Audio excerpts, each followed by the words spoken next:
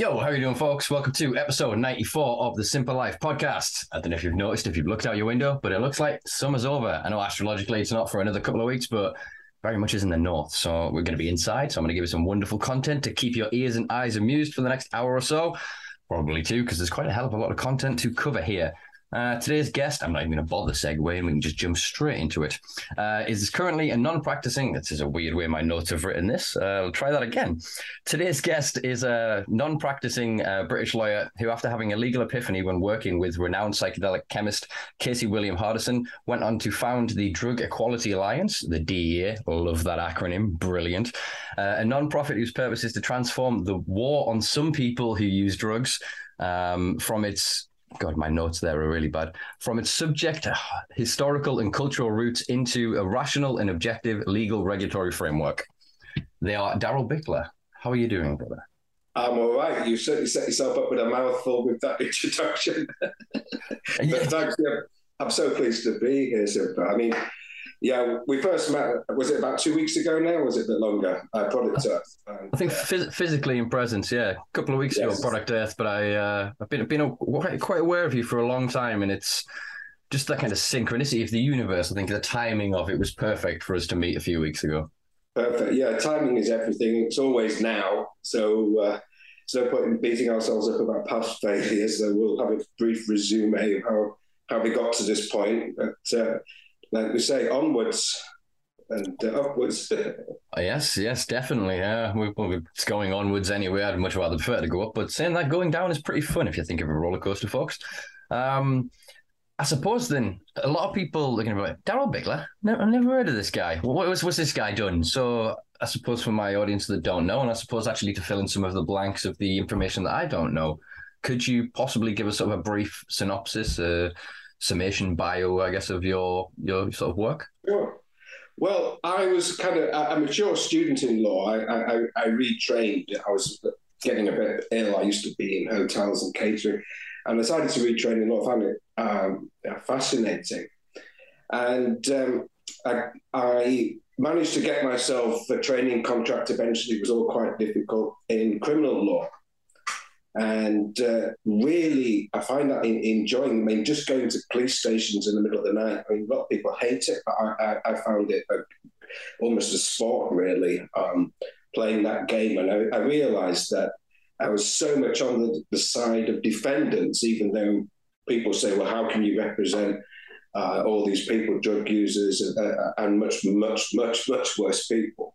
But I always felt that there was inequality in the equation with the individual and the state, and that it was a very rough ride when you see people less fortunate than ourselves, caught up with the police. And it's incredible, the disruption to people's lives that you're aware of. They're locked in a cell. I used to go to the police station. I would immediately demand to see my client. I would look at the custody record, check that they've had drinks, they've had breaks, they've been allowed out for a smoke, make sure that everything was right, because I always felt that this person was in a much worse predicament than myself. Mm-hmm. And I would always go the extra mile, if I say so myself, just to get the best defense I could. Mm-hmm. But I realized quite early on that what I could do was quite limited. I had some young clients that were locked up in a young offenders institution, but one or two of them quite vulnerable people, charged with very small scale dealing of heroin, which was pretty typical in Bradford, people selling wraps to fund their own habit. Mm. And I felt sorry that when counsel told me that the minimum sentence likely for these young lads was going to be 6 years. And the one that I was charged with looking at was quite vulnerable, and I decided to apply to the Legal Aid Board for extra funding to get a psychological report and a psychiatric report to use in mitigation. And these things cost thousands of pounds. You have to appeal to the Legal Aid Board. It's all solicitors' work, and sometimes you have to get legal aid funding from another area to contest the decision of the legal aid board in your area. So legal aid is double funding at this point. Yeah. Such a crazy system. Well, anyway, I managed to get funding, and I had expert reports, and these things cost a couple of grand each at least at that time, probably more like 5. And they identified that my client was, in a vulnerable category, broken home, poor schooling, no role models, all these kind of things, and with personality difficulties. And I presented all this to the court for sentencing. And I read the judge said in court, and I have to say to the instructing solicitor, Mr. Bickler, I fundamentally take issue with you presenting this evidence. Drugs are a cancer in this society. And effectively was saying that my client was a cancer. Yeah. And, I've spent equivalent to probably 10 grand just on those reports, plus the probably 30,000, 40,000 pounds in overall costs of the defence. Not that I'm getting that money, by the way, I was just employed.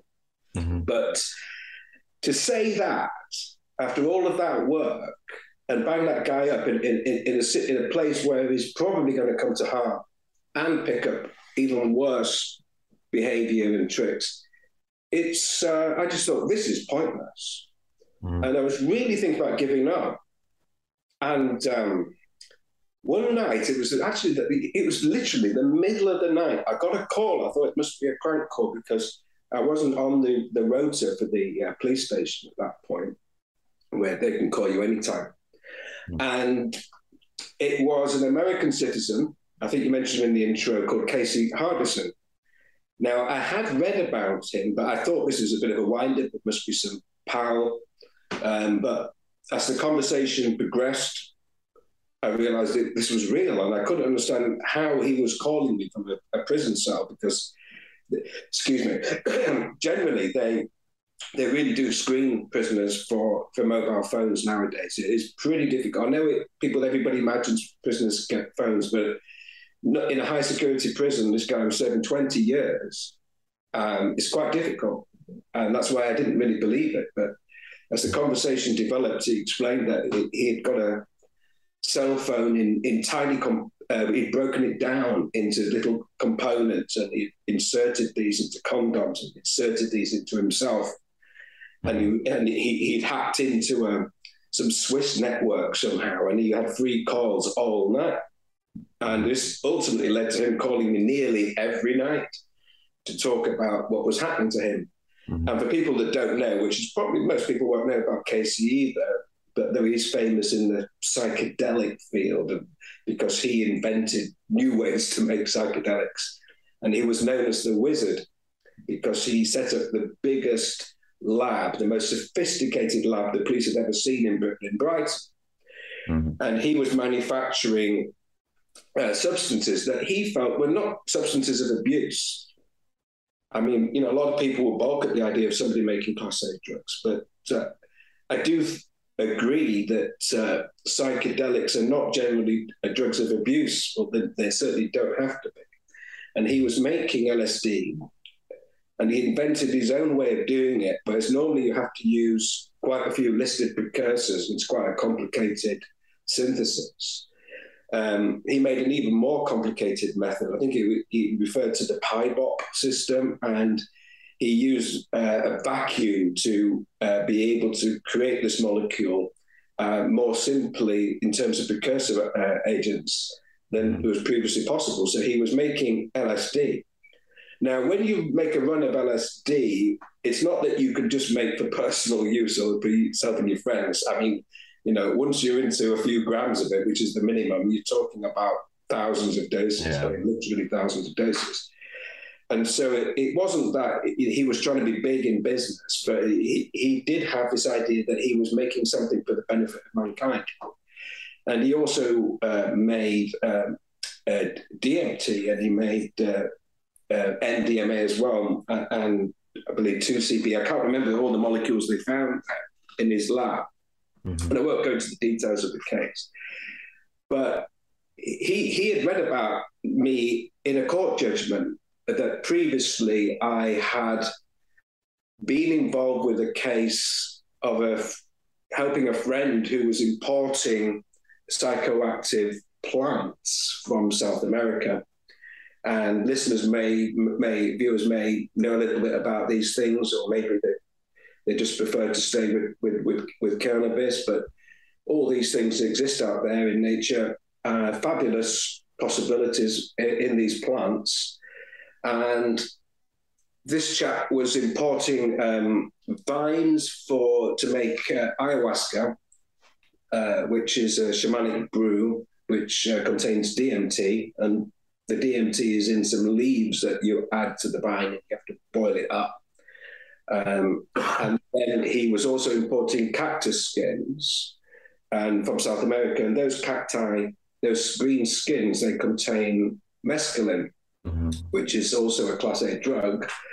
But previously, nobody had ever thought of plants being part of the controlled substances legislation. In fact, they're not. You could buy plants that contain mescaline in home base and garden centres, actually, at the time. The plant that more people would be familiar with would be peyote. It's very similar to peyote, but it's a different cacti. It's San Pedro. San Pedro, exactly. And I think they call it wachuma there. And not a substance to be trifled with, by the way. My former wife was Peruvian, and I spent time out there. And I did try ayahuasca a few times, and San Pedro, which is possibly an 18-hour experience, not to be trifled with. But nevertheless, it's a learning experience. It's certainly a mind-opening experience. It's not a drug of abuse.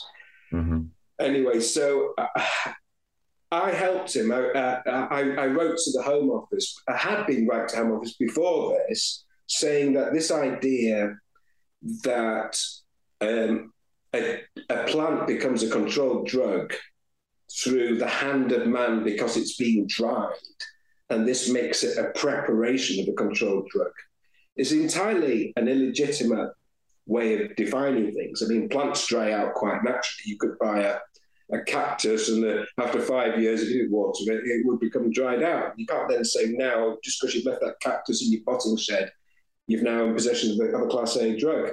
But nevertheless, his imports were seized by Border Control, whatever agents they were doing this. And they said, right, you've got 10 kilograms of cactus here, and that's 10K of controlled drugs, Class A, thank you very much. So what happened was that my letters were adduced as evidence in court. And the judge accepted that there was certainly uncertainty in the law, and that one thing that you are entitled to is reasonable clarity. You're not meant to sort of preempt what the law might find you guilty of. You know, you're entitled to know. And that degree of uncertainty was enough to acquit that gentleman of the very serious charges at Kingston Crown Court. And that was mentioned in the judgment. And Casey, in his prison cell, was a fantastic researcher. He had managed to access internet. A cell looked like a law library. He managed to get funding from external sources to buy law books. I was buying books. Some of the books were costing hundreds of pounds, which he was funding, by the way, not myself. But and he came across that judgment. And that's why he contacted me, because he thought, well, here's someone who's prepared to help. And so we got talking, and he, rather than usually for a criminal law client, was the one kind of leading the whole thing, whereas typically with a criminal law client, I would kind of walk in and have to tell them what the lie of the land is. This is what's possible. This is what is. This is the law. This is what isn't. And I was quite used to that. And it came as quite sort of a bit of a sort of shaking of the egos and things like that when I had this guy in prison telling me what to do and what was what, which was exactly what was happening. Only rarely would I be able to actually help him. I felt like, in many ways, I was like his assistant.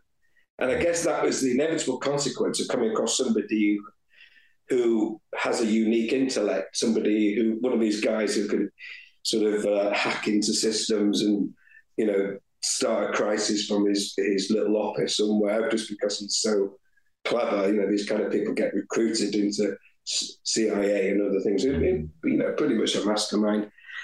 And Casey, he sort of helped me get to grips with what was really happening, because I'd never really thought about it before, other than that this is wrong, this is unjust.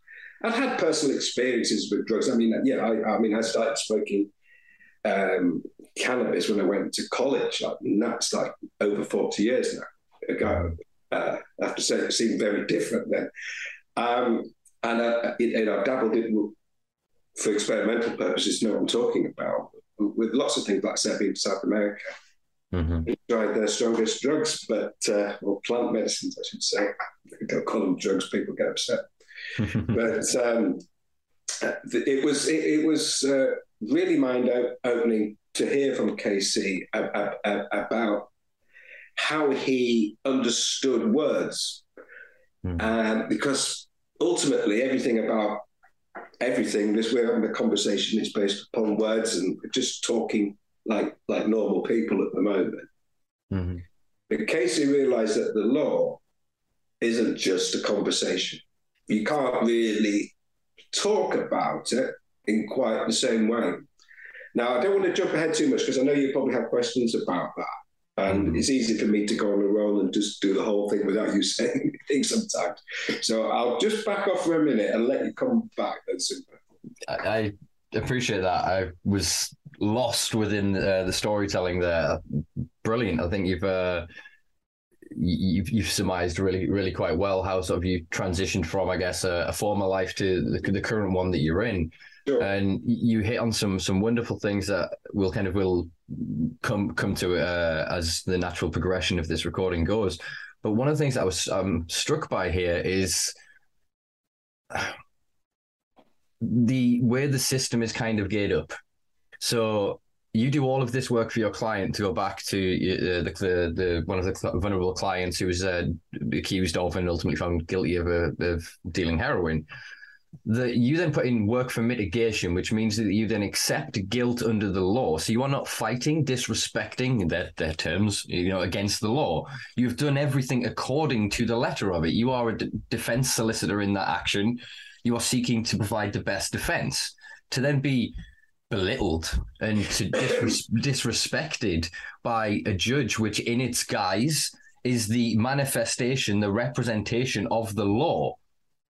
What is going on there? How is that then not a conspiracy against the individual, the air quotes guilty party in this point, Well, there's two things coming up there. One is this, which we will explore later because it's important, is this idea that the law is the law. When in fact, I tell you when I first really thought about this was that there were people being hanged. I think Malaysia, which I'd also visited. I had friends in Malaysia, and I thought it was such a lovely experience to go there. People very gentle, wonderful environment in many ways. And then I was reading about these guys being hanged for cannabis. And I looked up the solicitors who were dealing with it, because I was already forearmed with a lot of possible defences. And of course, most laws, including Singapore, they're loosely based upon the British law or the international kind of drugs laws. They're all kind of similar in many, many ways. They would insist on hanging somebody if you had more than personal.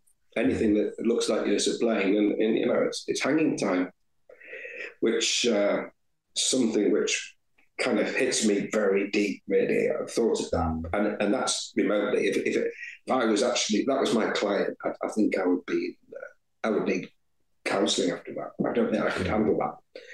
But I did speak with solicitors by emails. And I said, well, I'm a UK lawyer. I'm dealing with all of these kind of issues already. Can I offer you any insights? And their attitude was, well, the law is the law. Don't make trouble. And I was saying, but that's our job. It's not that the law is the law. It's our job to look at how laws are being applied, how they are administered. And this is a crucial distinction that is the role of a serious lawyer. It's not to say, well, I just apply the law even though it seems unconscionable, Because if it seems unconscionable, there's probably something wrong. Because what laws really do, particularly the drugs laws, is they give powers to government to administer, to keep them relevant, to keep them up to date, and to make sure that the way that they're functioning is proportional to the mischief that they're trying to prevent. So it's not like, you literally, hang people for dropping a piece of chewing gum. Okay, they don't like it in Singapore. Maybe they'll even get a cane out, a rotan, and hit you for doing it. Or maybe it's just a fine. But they don't hang you. So somebody would say, well, what's this chewing gum law? It's, is it proportionate to the mischief of the menace of chewing gum sticking to people's shoes in the street? Keep it relevant. Okay, so you make a legislation saying it's illegal to stop chewing gum in the street or even to have chewing gum now in the city. But you always have to keep it up to date so that you don't just run away with it. And this is what drug laws do, is they afford a lot of power to ministers and to advisory bodies as well. In our case, in Britain, we've got an advisory council, and they are supposed to be administering the law. And then what they do is what they call delegated or secondary legislation, is they make new rules within the existing law. So the law isn't really the law. Yes, the primary law is the law, though even that law can be challenged ultimately on human rights grounds. It may not be constitutional. Those types of challenges are quite difficult in Britain because Parliament is supreme, it's sovereign. And if they pass a law, they pass it. But secondary law, all of this administration law that the ministers do, that's bread and butter work for judicial review. This is the kind of thing that people go and say, well, your environmental policy, it's not protecting the planet. We're going to judicially review it to stop fracking or to stop whatever cause that you might think isn't right. You can challenge the law. That's what it's about. And when I spoke to those solicitors, or wrote to those solicitors rather, in Malaysia, their culture was just that was disrespectful. That, to respect the judge, you would never say anything like that. That's a naughty boy. You're a naughty kind of lawyer thinking this. We're the good lawyers. We just apply the law as we get it. And I realized that was a cultural thing. And it's a cultural thing that is ubiquitous and permeates the minds of professionals worldwide, is that I'm only doing my job. I'm only following orders. It's as bad as that, because people will not think for themselves and they will not apply their moral judgment. And this is partly what everything I'm going to talk about the law today about, getting back to how it operates properly. It respects the individual. You have to respect the individual. And a judge who just follows orders. I mean, what kind of judge is that?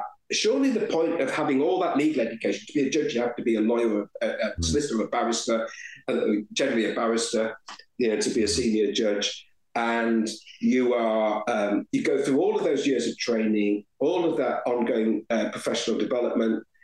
You have all of your experience day to day, 5 days a week, looking at cases. Then you are the person who knows what's right and wrong. It's not that you have to, but you still have to follow somebody else's rules just for consistency. Yeah. Judges are working more like, you could replace most judges with a computer program. Just with an algorithm. Just stick an algorithm.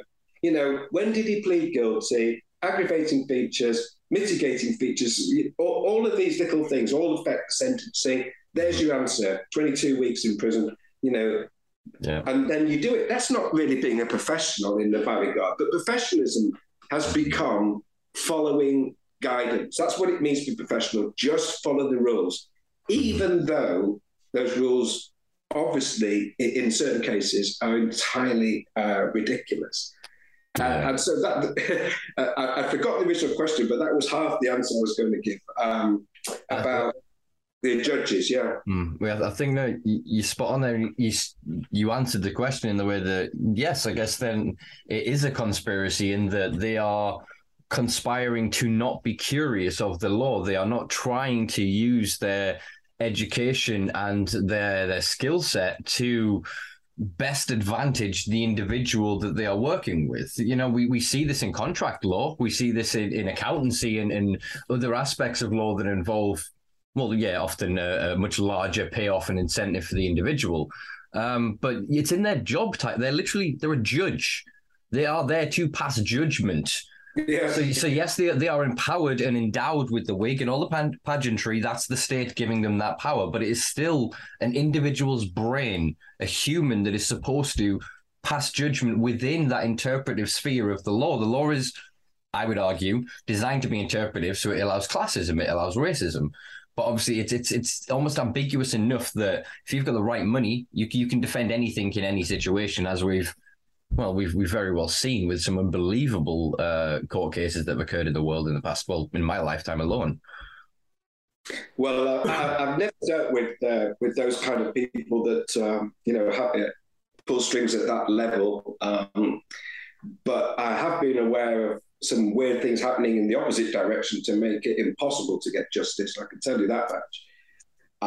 One particular thing happened that I was talking before about judicial review, which is basically what we're doing here with cases at work, because what we're doing is we're turning up and I remember now, because you were saying you're a defense solicitor, you're respecting the law, you're doing what you're supposed to, and part of that is to question whether the law is being applied properly, whether it's consistent with human rights and common law principles, which is exactly what we were doing.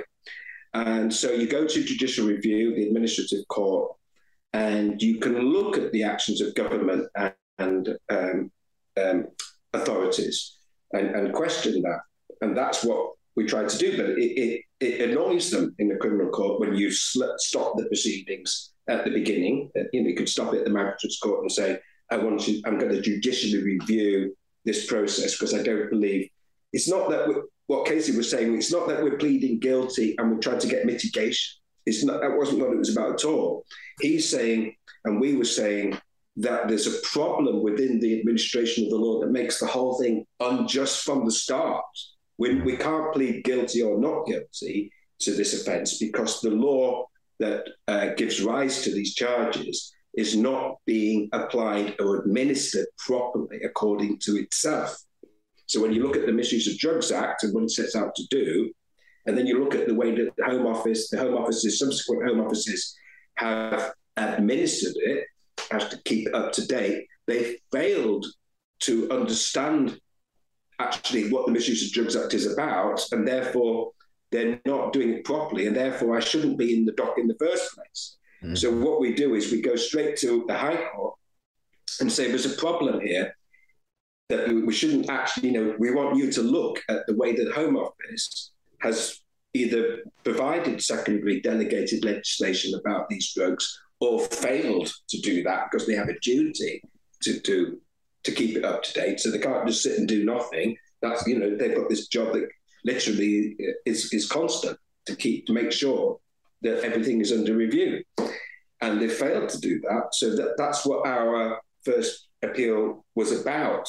So this is very different to mitigation. This is literally looking for a proper defence. Mm. And actually you can't plead guilty or not guilty at that point. I mean, if you had to plead, you'd say not guilty, but that's almost to imply that the charges are acceptable and you didn't do it. Whereas in fact you say, no, I did do this, but my real crime is that I didn't have a license to do this. Mm-hmm. And that the reason I didn't have a license is that you closed the door to the licensing operations, options that exist within the Misuse of Drugs Act. The Misuse of Drugs Act sets out all beautiful things to allow everybody to do sensible, important things with all drugs. Mm. It's all there, but they've just kind of closed the door on it. And what's interesting is how they close the door and how they stop you standing up for yourself.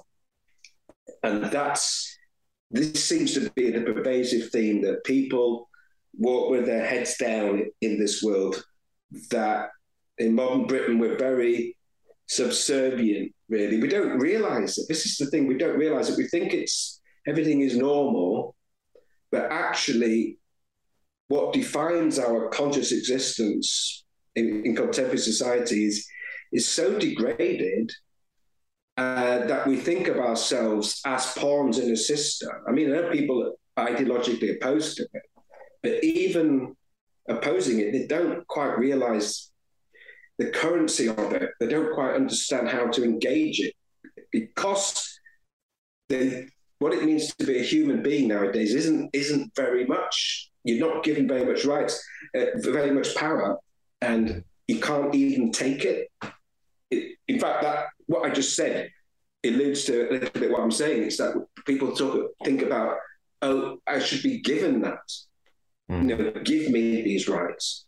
Mm-hmm. And even that is passive, because it's almost like deferring to other people. I used to do some doorstep campaigning, political parties and things that I approved of. And I'd always have people saying, okay, it sounds interesting. So, what are you going to do about it to me? They say, I'm looking forward to you, sorting this out for me. Thanks very much. I'll think about voting. So the limit of their imagination about what could be done about a problem that we both shared, we both agree about, is that hopefully, if I can be bothered, as it were, hope doesn't really amount to very much, that I will go and do something for them, and they're prepared to tick a box for me. That's about the limit of most people's engagement nowadays. It's very degraded, and part of what this is about, what drugs are about, and what Understand the Law is about, is to try to rescue our subjectivity, rescue our agency from this quagmire of low horizons, of low expectations about what's possible. People just expect everything to be, gas price is going to go right up, food's going to be short, we're going to die. This is what, the way people are thinking. I went to Hyde Park Unity Day in that's not Hyde Park in London, by the way. It wasn't so glamorous Hyde Park in Leeds. And I met so many students running political stalls, all with grandiose sounding names. And they just spoke about doom and gloom. They actually didn't think they would even live to anything like my age, because we'll all be dead. And there's this incredible negativity about humanity, and more importantly, about what each individual can do. Nobody believes they've got power to do anything. And I'll say even judges, they just feel like, oh yeah, I just apply, I just process things. Mm-hmm. Even when they get to the top, they're still stuck in this idea that what it means to be a human isn't very much at all. And I think that we're all the agents of humanity. All of us are equally valid. And everybody, we are the operating system. We experience it as individual, discrete organisms, even though we are all connected, both through social means, and even if you believe in kind of a wider sort of panpsychic connectivity between people. But the operating system is to experience it as the self, and therefore the rights of the self are fundamental. And what we've got at the moment is a system which actually tries to censor what you can be and who you can be, or how you are being. And drugs law is the perfect example of that, because firstly, laws just generally, they define us culturally. They define, your freedom of movement, who you can now, we've seen it all with the coronavirus debacle, how quickly they can close down all of your rights to even, mix with people. It's I found it quite strange that people were still campaigning about their cannabis social club ideas in the old way, even during the panic, even during when they said, well, actually, you can't even meet, to have a book reading club. You can't, the Mind Cannabis Club, it fundamentally shows just how vulnerable we are, that they could just abrogate all of those rights. So the law defines really your possibilities of physical being.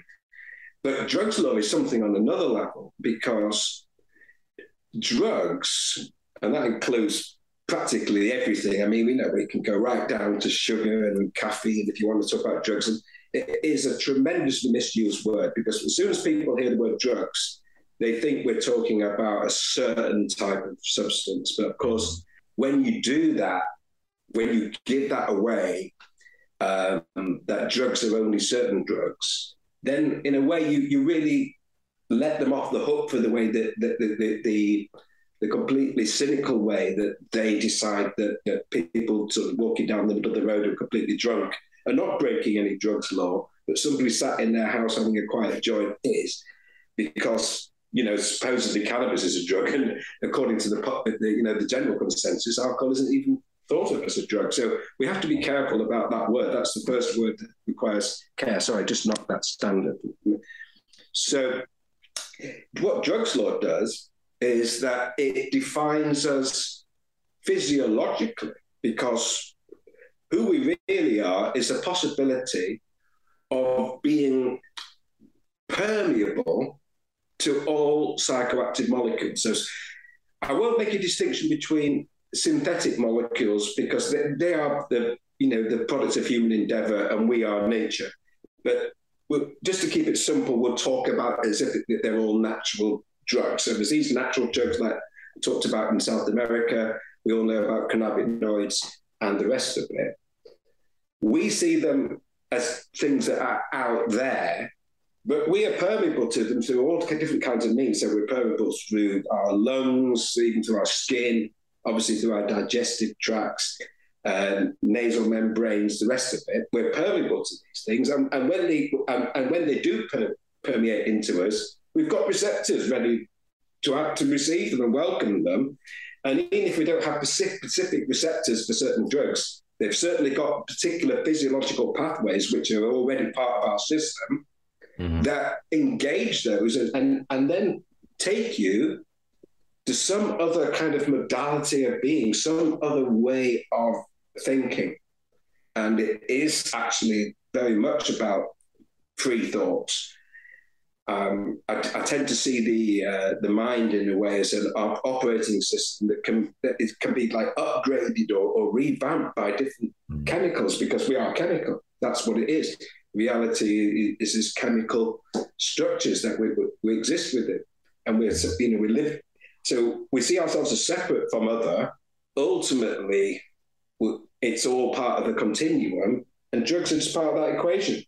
And so what they're doing is by using words in a law where they literally have these lists. And when you look at the lists of the various so-called Class A, B, and C drugs, I mean, there are pages of these really long-sounding chemicals that you'd have to have a higher degree in organic chemistry or to even comprehend what those molecules represent. And they've sort of detailed almost all of them in every kind of isomer, and they've put them in a huge list.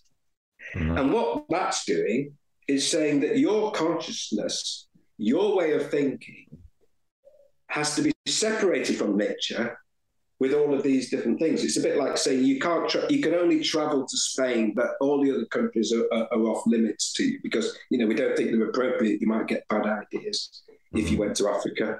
They literally have closed down what it means to be human. And it's not that you have to take every single substance or even be open to it. It's a possibility that I'm talking about. You exist as a possibility of everything from now.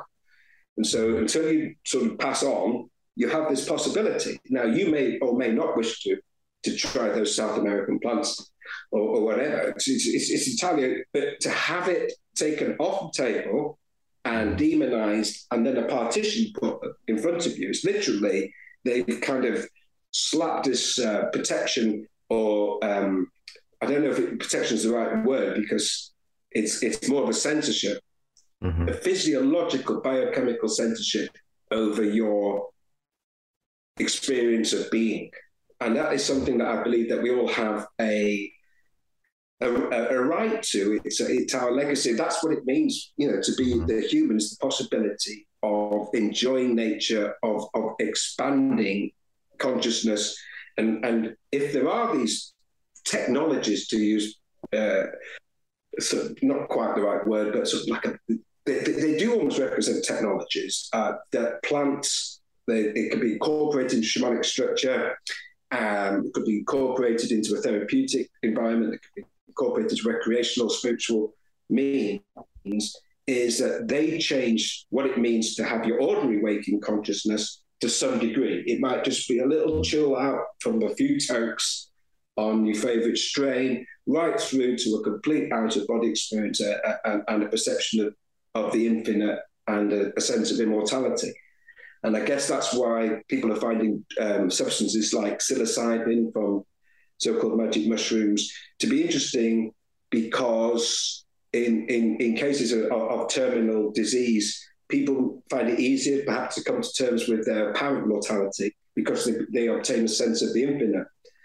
And this is a very important sort of quasi-religious spiritual point that seems to be at the core of prohibition, is that the sort of the priestly class, as it were, want to control what it means to be spiritual, and that you should obey and do good work on earth and then you'll go to heaven. Mm-hmm. Whereas ultimately, people who have sort of crossed over the void into these shamanic routes will see things very differently, and they will see their role and their lives and their experience very differently. They will not just accept the ordinary waking consciousness as the only reality there is. And I think that's why they're clamping down. I'll just pipe down for a bit. Yeah, I was going to say, I just want to interject for a second. I immediately am struck by Jesus, I can't remember which North American tribe it was, so I'm not even going to try and butcher whichever name I'm trying to read in my head. But they had a concept of, you think forward in 7 generations, every action, every motion, everything has to incorporate what is this going to look like for the next 7 generations. In terms of the way that the tribes lived in symbiosis, with a synchronicity with nature, they understood these substances and the power of them, and the use was, in some ways shamanic and for medicinal and healing, and a lot of it was for curious exploration, to find other information to bring back to this physical plane and realm. And I think a lot of other sort of what became not even the monotheistic religions, but the old world religions that survived. I'm thinking of Hinduism, which is polytheistic, and Buddhism, which I guess is monotheistic. But they obviously taught things like breathwork, meditation, sound bathing, all these different things that were a way to also tap into that same sort of awareness and space. And I think we have this a line that stretches back across the entirety of human evolution and history. And if you believe Terence McKenna, obviously the stoned ape theory, that these have shaped the entirety of human evolution. I've just lost him. Damn it. Oh, bit of technical difficulty there, but looks like we're back. Bloody gremlins under the desk again. Every week. What was I saying about? 7 generations rather.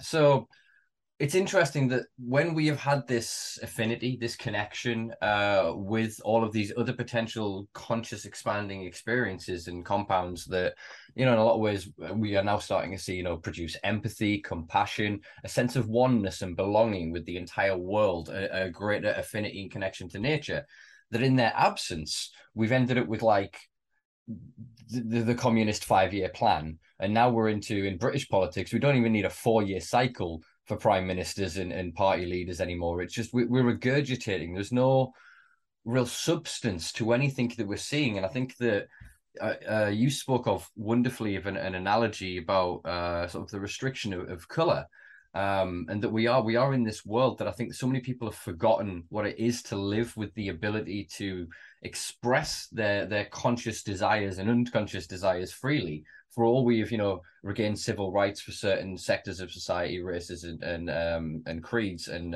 religious identities, and we're moving forward with, sexual rights and laws, we're still missing the fundamental ability, as you say, to just be human. So it's the two things that really strike out for me, is that we've lost this ability to plan and to look after everyone and have and hold the ideals of a larger society with without these substances, or without these rituals, and the presence of shamans and the, I suppose, quasi spiritual leaders that we've had over the years. Not every one of those sort of laudable new liberties and recognitions say about sexuality and things.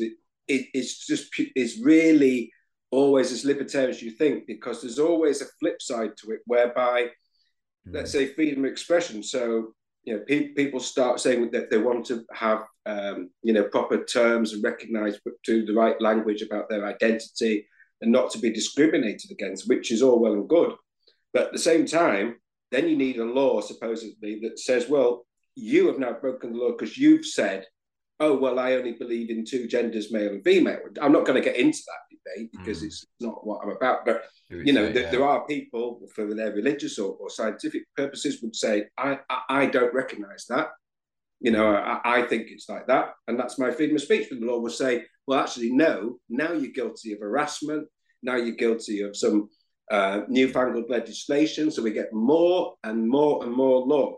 So this is what's happening, is that with every grant of a sort of a very well managed shift to accept something, then everything previously becomes unacceptable. So like when I was born, it would be illegal to be gay, which was obviously completely unconscionably evil thing to do, to say that. But now, if somebody for their Christian belief says, well, I don't think it's right, I think that, man should be with woman, then you're possibly already breaking the law. So we have to be careful about these very incremental liberties. Now, the example you just gave about what I said about colour, I think that was from a previous conversation. Just now, in our podcast today, I was saying it's a bit like the British Society says, well, you're only allowed to go to Spain because we think that's a suitable place for your holiday. What I used that example before was to look at the idea of cannabis campaigning. And I said, imagine that there was some new law. This is purely out of my imagination. It's not meant to be realistic. But imagine there was a new law that said that artists and painters and decorators could only use black and white paints. They decided that everything has to be in these binary colours. And I'm kind of alluding to drugs law in saying that that's alcohol and tobacco, actually. That's the sort of the hidden message in that that's not hidden now because I've told you. But imagine that you were an artist in that situation, that you had no rights to colour. Would it be efficacious to say, right, well, actually, I'm a landscape artist. I love to paint fields and stuff. Please, can I have green paint? I will get the approval of the senior government artist. I'll operate under license or under supervision, but please, can I have green paint?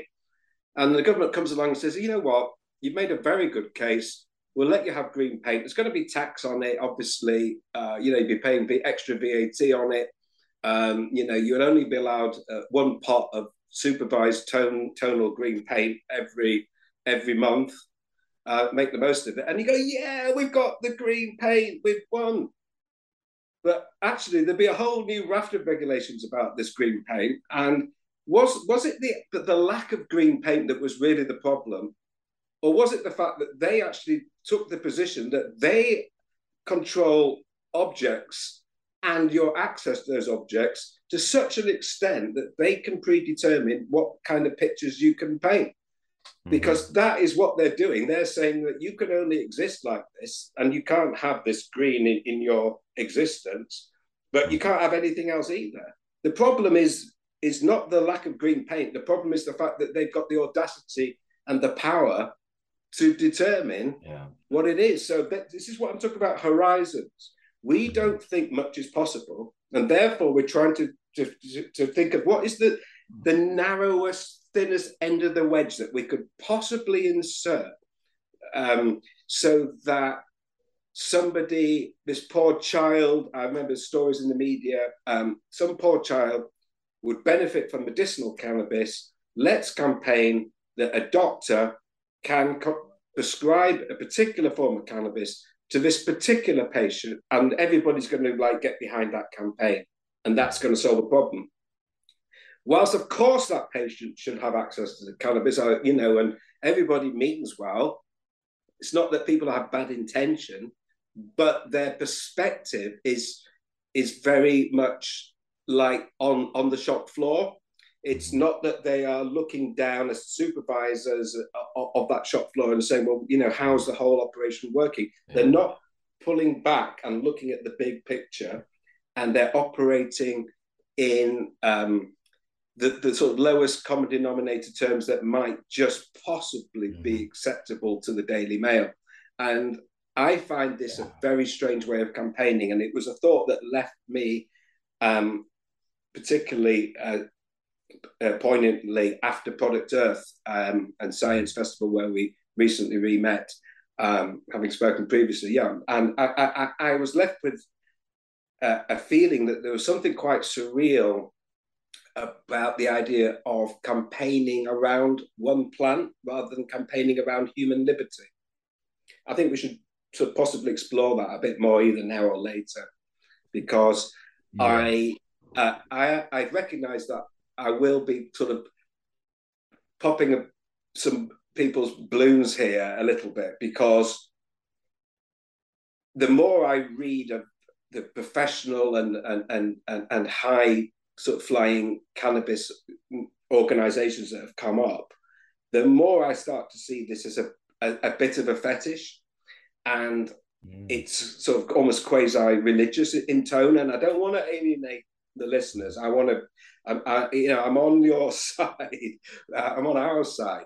I'm not adverse to cannabis or anything like that at all, but I'm not sure that our terms of reference are really powerful, and I'm trying to make that more powerful, because I don't believe that the thin end of the wedge argument is necessarily persuasive, that if we gain some more liberty over cannabis plants, that everything will fall into place. I mean, the main problems with drug misuse in Britain actually stem from alcohol misuse, smoking heavily, over-the-counter drugs being misused, prescription drugs being misused, and then we've got the whole crack, heroin, cocaine sort of, self-indulgent behaviours, all kinds of, stimulant misuse. We've got all of these things that are really sharp and urgent problems that are really affecting people's lives. And to talk specifically about things which are, I will use this word fetish, because it's a fetish of a fetish of a fetish, because we start off, we are ourselves, and as I said earlier on, we are permeable to the whole of our environment, and we've kind of narrowed it down to a plant, and then who can actually supply that plant and for what. So we've kind of made a fetish of the substance and the function of what is really a quintessential issue about human liberty and our status as subjects of this realm. Yeah, I'm going to take this as a point to interject and say, you're entirely right, and I've repeated that analogy probably 30 times since I heard you say that to me just a couple of weeks ago, because it so perfectly encapsulates something that has been scratching under the surface in my consciousness for a long time. I kind of got in trouble, to be honest with you, from this the cannabis community several years ago, when I was all drugs. That was the argument I made. I went, look, I'm pro cannabis, which means I'm pro heroin, which means I'm pro crack. I'm pro the access to the drug. The drug is benign. It is inactive, cannot do nothing. It's not sneaking into kids' bedrooms and getting them hooked on it. The whole theories of addiction and chemical hooks and all this shit manipulated science. And I did a documentary about LSD with the BBC and the Victoria Derbyshire show, and I got in so much shit, and people were like, you're harming the movement, you're muddying the waters, you're mixing up these substances, and was kind of, probably shouldn't have, but I was kind of beaten into submission, and I kind of went, all right, I'll concede, I'll focus entirely on cannabis. And in that, kind of, again, the same as a lot of other people, got lost within the minutiae of that. And I can understand for a lot of people how and why, but I'm hoping for a lot of my listeners and viewers that maybe have it intrinsically, instinctively, a bit of a backlash towards this internally, is that you've got to then have that empathy. You've got to be able to exactly like get off the shop floor, go and observe the mechanisms, the matrix in which we live, and the people and the stations in which they're positioned, because we're all cogs in a giant machine kept there artificially, as you're stating, by their ability to control the outcome of our lives. I mean, Christ, you could take a kid from any background, regardless of what it is, and go and give them an ayahuasca experience and make sure they're not full of debt, whatever else. They could go off and do anything. Everybody who share a common blueprint, and yes, through epigenetics and all the rest of it, things change. But I have an expression that I believe more than I believe anything I've ever believed in my life. And that is that if I was born you, raised as you, and lived as you, I would be you. And what I extrapolate from that then is there's one consciousness. So therefore, if it's not right that something is not right for me, it's not right for anybody. So as you said, it's about getting back, or as I alluded to earlier, kind of getting back to that we are nature. As you said, that we've worked so hard to separate ourselves from these things when that is what is creating the consequences. That is the perception that people have of that heroin user, that crack user. And you know what I mean? I've just cracked open Carl Hart's latest book, Dr. Carl Hart. He took some flack recently because he came out and went, you know what? I've just started my 5th year as a recreational heroin user. And he explained that obviously, you know, he's still got his positions at 2 prestigious universities, writing his book, raising a family, and all the rest of it. And there were people within all forms of activism and corners that were just a bit, whoa, were thrown by it. And it kind of really did put the, I don't know what the analogy is here, but it separated the group, you know what I mean? Yeah. And since then, I've been really acutely aware of this, and I've tried to get the cannabis people to understand that actually what's happening now, to go back to our earlier point about the importance of language, is we're singing from their hymn sheet. They've got us begging for legalization, which, as I've been exploring over the past few episodes, and as Dennis McKenna kind of agreed that I hit on the head last week, is that prohibition is basically the last kind of death throw of, legalization is the death throw, the last grasp effort of prohibition to hold that system. To go, okay, we can't outright ban these things. So what we can do is control their outcomes. So we're now seeing ketamine clinics. We're soon going to see MDMA and DMT clinics. And in those settings, they are very homogenized, very standardized and hygienic. And that you're not going to have that same revelatory experience. You're not going to, you know, talk to the machine elves or see the greys or all of these other different kind of experiences you can have on these really high dose entheogenic experience compounds in the right set and setting.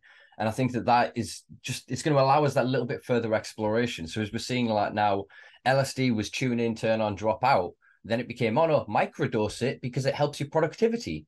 We're now seeing the same with MDMA of going, that's the rave drug, 90 sweaty. Let's get cuddly and dirty around a big bass scoop. You know what I mean?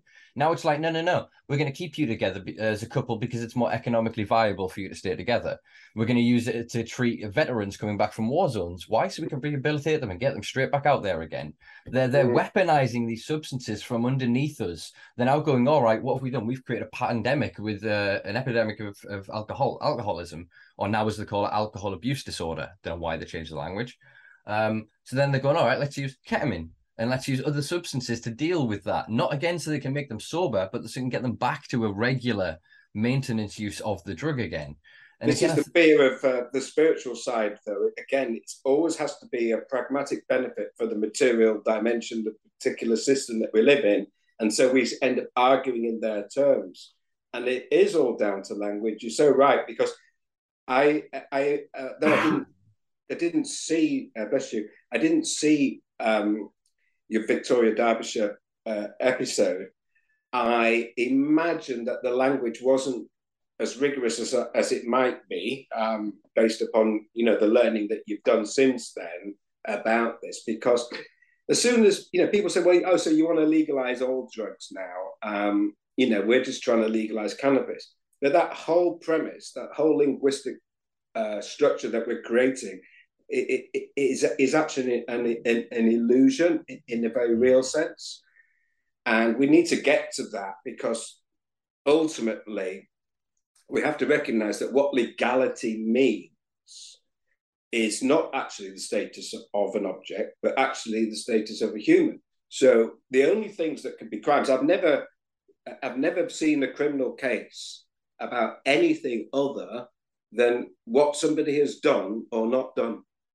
Human, always a human. It's always that. So legality is something that you do that is not covered by criminal law, and illegality is something that you do or fail to do. It could be an omission. If you have a duty of care to do something, you've got to stop the train because it says red, and you just don't do anything.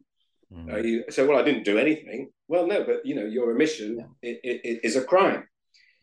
So what's the difference between you acting illegally or this idea that a substance is illegal? Because we imagine it's entirely the same thing, that I really am just playing with words here to suggest it's different. And that what I'm doing is an exercise in just, I'm being pedantic about semantics in a way. Whereas law is words. And that means that it's not that you can just think of some other words to describe the law. The law is the word, and it's nothing more. It's a bit like a building is made of those bricks, mortar, plaster, and everything. That's what it is. And the law is those words. And when you play with them using common parlance, ordinary everyday speech to describe it, you may get away with it, but otherwise you may end up creating a complete sort of straw man edifice that is unassailable, and it's more problematic to deal with. And the reason people don't think that there's any difference between these ideas, so I'll give you two ideas. One is a drug which is illegal to possess without lawful authority, exemption, or license. And what I mean by that is that, like, a police officer has a lawful authority, he doesn't need a license to take the cannabis or other drug off you. And or you could have a license issued by the Home Office to have that, or you could just have an exemption. There could just be a broad-based exemption to say, well, possession of a certain amount of cannabis that's not involved with commerce is completely allowed. You could just do that with the existing law. So is a drug which is illegal to possess without license, exemption, or authority an illegal drug? Because an illegal drug doesn't exist in law. Let's be very, very clear. There's no such thing. Although judges sometimes use that expression, it's actually entirely false. And the reason we accept it so readily as the same is because of a figure of speech that we use all the time. And that figure of speech, and I have to be whenever I say this, I'm always a little bit careful, because people are not familiar with the expression I'm going to use, and it kind of phases them, and they start thinking, I can't keep up with this now, I'm losing it. But it's nothing to actually fear. It's just called a transferred epithet. And what it means is that we give our quality, the human quality, to an object. So instead of saying, I'm looking to buy a stick to help me with my walking, I give it to the object and say, I want to buy a walking stick, even though that stick will never take the dog out for a walk. Now, of course, if I was to say that to you, if you said, I'm going to buy a walking stick next week, and I said, don't you mean the stick to help you with your walking? You would think I'm being ridiculous. And I am, because we know exactly what you mean. The same way we know that a disabled toilet isn't a broken toilet, it's a toilet for disabled access. So go back to what I'm saying about the law. It's made of words. And as soon as you start using these shortcuts and these expressions, what you've actually done is cut yourself out of the equation. And when I say the equation, what I mean is that law, and this is back to the administration I was talking about at the top of the show, is that law balances your liberty as a subject with public protection. That's what its laudable goal is, so that they don't sort of say, well, in order to stop crime, everybody's locked down, like they did with coronavirus, just an experiment, really, just to see if we can do it, lock everybody down. They don't do that. They say, well, if you go out equipped with a knife and you've got or tools for robbery, burglary, that then that action, in the interest of public safety, we will make a law about that. So they Magnus don't Rea, just like, Actus Reus. yeah, so they don't just like block everything. They make an equation to try and balance reasonable liberty with reasonable public protection. Mm-hmm. And that equation is completely destroyed by the idea of the illegal object with drug law, or cannabis law, if you prefer to talk about that. Because what happens is that you act illegally just by having some cannabis in a drawer somewhere that, as you say, doesn't do anything. It doesn't encourage children. It doesn't do anything. It's just in a drawer. It's completely benign. And yet, because there's no proportionate regulations about the social harms in your liberty at all, then you have no rights. You are enslaved by the idea of that object, because in a way you are that object now, because you believe that that cannabis is illegal. And this is the way that the whole system thinks. It operates on the premise that it is illegal and therefore there's nothing that you can do. But actually, it's an entirely false notion based upon this transferred epithet idea that because something is illegal to possess without all of these caveats that you could actually be allowed to have, which is what we want. That's exactly what we want. We want the law to use those regulatory options, not regulating cannabis or drugs, really. They're regulating you and your access to the effects, which is what it's really about. You're accessing your conscious mind. Sorry, they're regulating the conscious mind through these. But instead of allowing peaceful dominion over the self to do that, they're saying, well, no, it is illegal. Now, as soon as you believe that you can legalize it, you're falling into the trap of all or nothing, absolutism, because then people are going to say, oh, you want to legalize all drugs? How irresponsible. Even legalizing cannabis, it sounds irresponsible to a lot of people.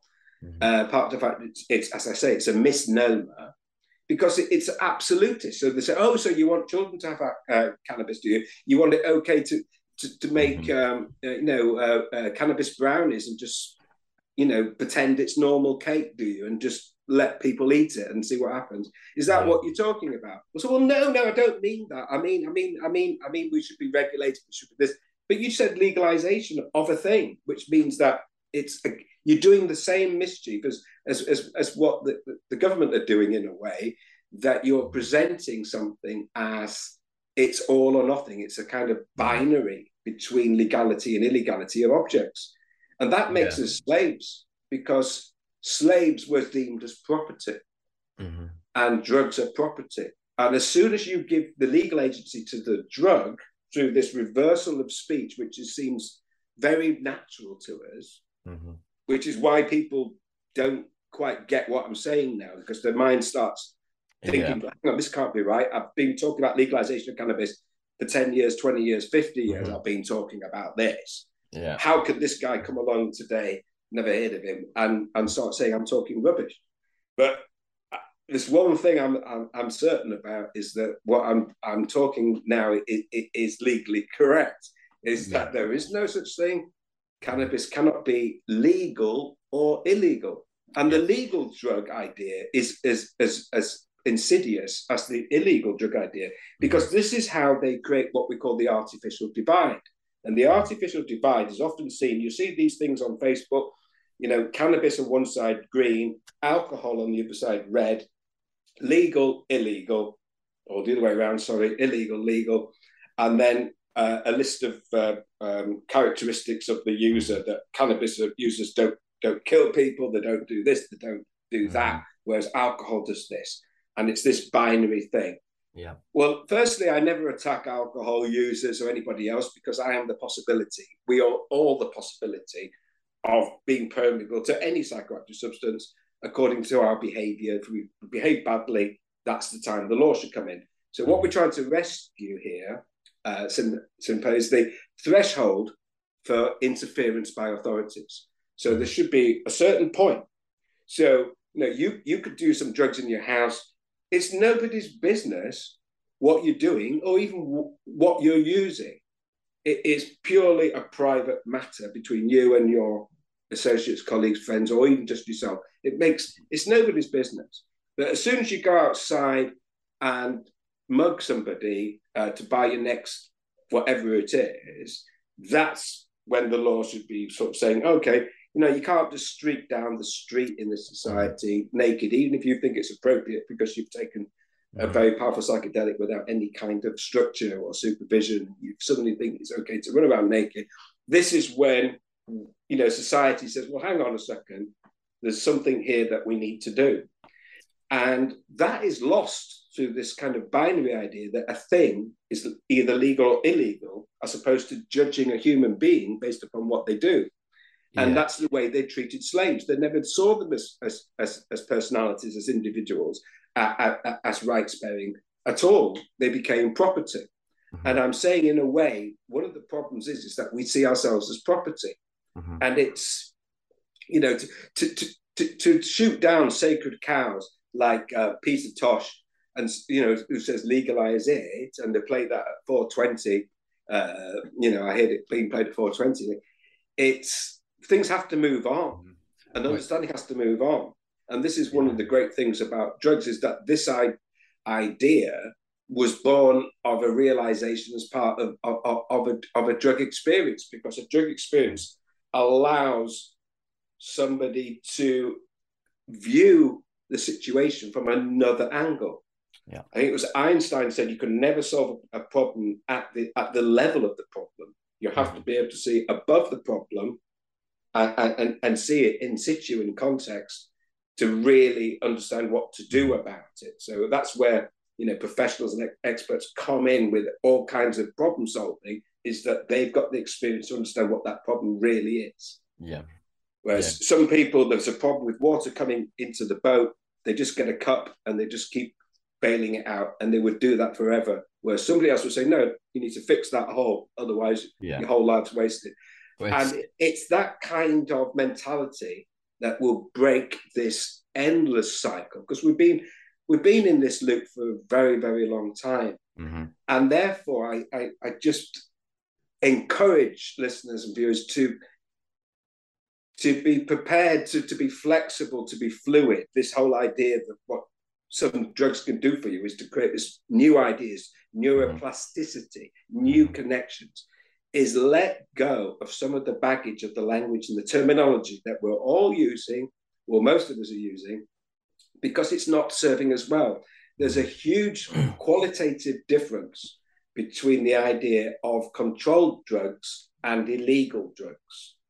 Now, bear in mind that the controlled drugs is the official legal term, and it's much better than illegal drugs, because control implies regulation. You don't control a car by just putting it in the garage. You go out and you do all of the braking and steering, maneuvering. So what we're looking for are those regulations. And it's not that you're regulating drugs, you're regulating people. And I go further with this. So I go further and further with it to break the mold. The legal drugs misnomer is the most important. But I don't like any dehumanizing rhetoric about this. So even this idea of a war on drugs, it's so wrong. I mean, it's so dehumanizing. And it's literally incorrect, because, as we've said before, everything's drugs from sugar upwards, as it were, sugar to heroin. They're all drugs. But of course, they're not having a war on drugs in any sense of the words, because they are actually creating a protection racket to market certain drugs, pharmaceuticals, alcohol, tobacco, etc. So those are being given free, people have been given carte blanche effectively. I know there's other regulations about those things from outside the Misuse of Drugs Act at the moment, but let's be clear, the Misuse of Drugs Act doesn't actually exclude alcohol and tobacco. This is a mistake that I saw David Nutt make many, many years ago as Students for Sensible Drug Policy talk, where he did a Venn diagram, which is just like circles representing groups of people or ideas. And he had the Misuse of Drugs Act in one circle And then he had alcohol and tobacco in other circles and said, well, they're outside the Misuse of Drugs Act. Actually, the Misuse of Drugs Act, although they never, when they envisaged it in 1970, when we were preparing it, really thought about alcohol and tobacco being drugs. They never sort of came out and said, well, this law is not about alcohol, tobacco, or pharmaceuticals.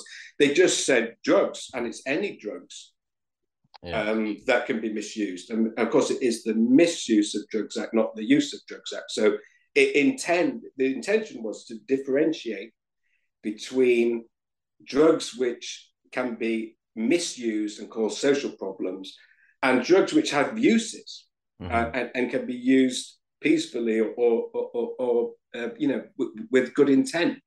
Yeah. So, sorry, I'm eager to jump back in. Sorry. Yes. All right.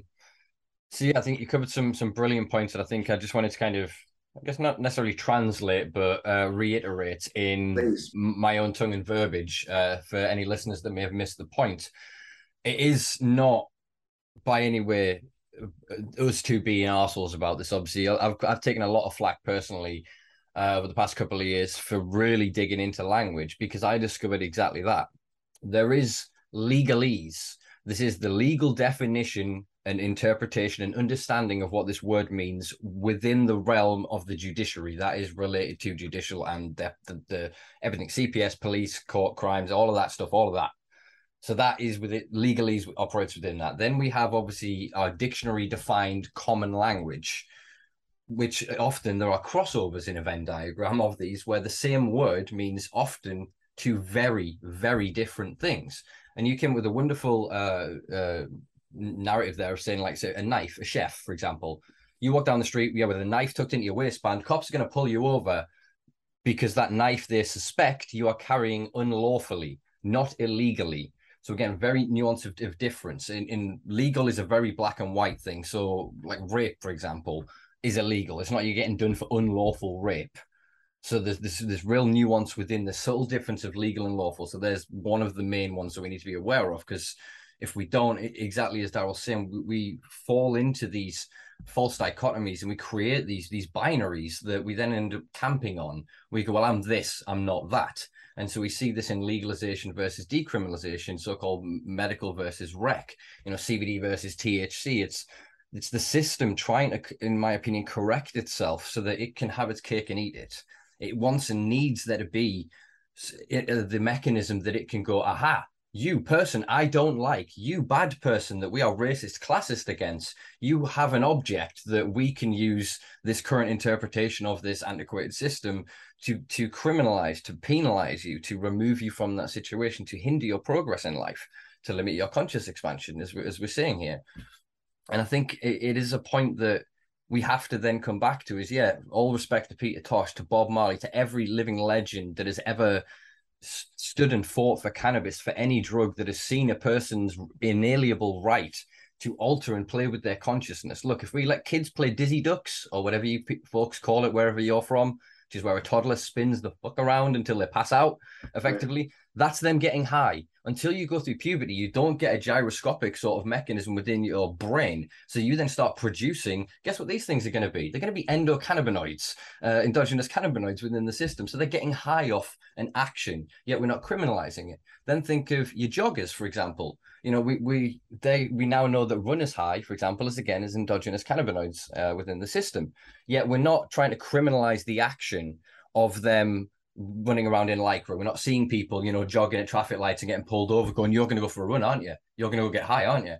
So it is real. We need to draw out these spaces, because if we allow them, which is what they want to, legalize it, then what they do is they ignore the bullshit scenario and system they've created and put a whole new operating system of bullshit on top of that, where it's not only that you've won back green, but they now get to come and approve each of your paintings. They get to come and, as you said, make sure how much you've got in your house. And while they're there, they get to look at all the other things you're doing. So we're then further giving up more liberty for a slight victory that ultimately is quite Pyrrhic. Is it really worth this surrender when actually millions of people now within legal marketplaces in places like California and Canada are still operating outside of that legal system because it doesn't serve their needs? So therefore, if legalization doesn't serve our needs, we need to then fight for something else. And I think this is where, again, that language is so important, because we don't currently have it. We're given that false binary of going, oh, you're not legalized, you mean decriminalize. And I'm like, well, yes, in a certain way, because when people are actually saying legalize in my community that are not understanding this nuance, what they mean in their heads is to make legal what is currently not legal for them to do. Yes. It's that simplistic, but in terms of the way the language is structured, the act of legalization is to make legal. So therefore you bring it into this legalese framework of regulations and restrictions, as you say. But then we're giving them this power, this autonomy, as you say, we're surrendering it to the oppressor, to the people that for 50, 60 years have broken down our doors, vilified us, criminalized us, searched us, going through airports, going into courtrooms and all sorts of other dehumanizing actions that they've subjected us to over these decades. And now we're going, oh, Mr. Oppressor, if you just gently lift the boot off, or, can we polish the boot maybe? That'd be really nice. It'd be softer on my neck. We've lost exactly that. This thing, we need to really stand up, and we need to put ourselves back in the equation at every step. And the difficulty we face is that it's not as pretty to speak without using sound bites and snappy things, because it becomes unwieldy to actually say what we actually mean, and it isn't so simple to actually. It goes back to what you were saying before about that rhetoric trick that we did with surrendering human autonomy onto an object in sentencing. It was basically just to make English smaller. If you, like I, like to read literature from 100 plus years ago, you're reading 3 pages and he said one sentence because of how we spoke in such a way. Now we're speeding up our language and shortening it. So another one of these binaries that obviously I'm exploring in videos and concepts at the minute is this medical concept, which is absurd, because the correct terminology in language is medicinal use of cannabis, but that's not sexy. It doesn't fit in your hashtag. It's not a search engine optimized thing, whereas medical cannabis is. But exactly, you still want to categorize it. You're still trying to categorize it, and you know how crazy it sounds that you might have a few aches and pains, but you want to relax with some cannabis, for example. To say that this is a medical use, a recreational use, or a spiritual use, and then I've actually been in courts and they've said, well, I've heard cases about medicinal, but I suppose this is recreational now. How ridiculous! It's not reality. When you take something, it's much more holistic than that, isn't it? It works in so many different levels, and your prime objective may be to solve some emotional or physical discomfort by doing it, but to actually break it down into these divisions. It's all about these divisions of self, actually, that is happening, is that we are complete beings, and rather than present ourselves as this magnificent possibility of being harmonious and well, is that we divide ourselves up into all of these subcategories for approval, like you were saying. But I'm very wary about talking about using a substance like psilocybin. They're saying there's a petition running at the moment, and I'm not against it, but I'm aware of the problems of it. That they want to allow psilocybin to be used in the therapeutic context for particular conditions that do not respond well to conventional treatments, under the auspices of a qualified psychiatrist and clinic, to give particular doses, in particular protocol of commercially produced synthetic psilocybin. And that is another kind of Trojan horse meant idea, supposedly, when you question it, to say, well, once we've done this, once we've removed the stigma that psilocybin isn't just for crazy hippies, but it has a use, then we can take that elsewhere. But what we've really done is we've divided ourselves. I mean, it doesn't even apply to us. It applies to supposedly other people less fortunate than us. So I'm signing a petition for David Nutt or Ben Sessa or somebody else. It was just to clarify, it was the Conservative Drug Policy Reform Group that commissioned. Exactly. So Yeah. just to give people a bit of context, I personally haven't signed it and will not, because as you're saying, it is, even the wording of it is, they want to schedule it. They want to reschedule psilocybin, and effectively, I think what they're looking to do is actually move in an analog, because obviously they're producing psilocin. Because when we eat a so-called magic mushroom, or we convert it through various means, unless of course you use lemon tech, which is something that I learned in America, which is wonderful, where you just basically soak your mushrooms in lemon juice for 20 minutes, 15, 20 minutes, and then down it, and basically you've done the catalyst conversion. So you don't get gut ache, and you get to the psilocin a lot faster.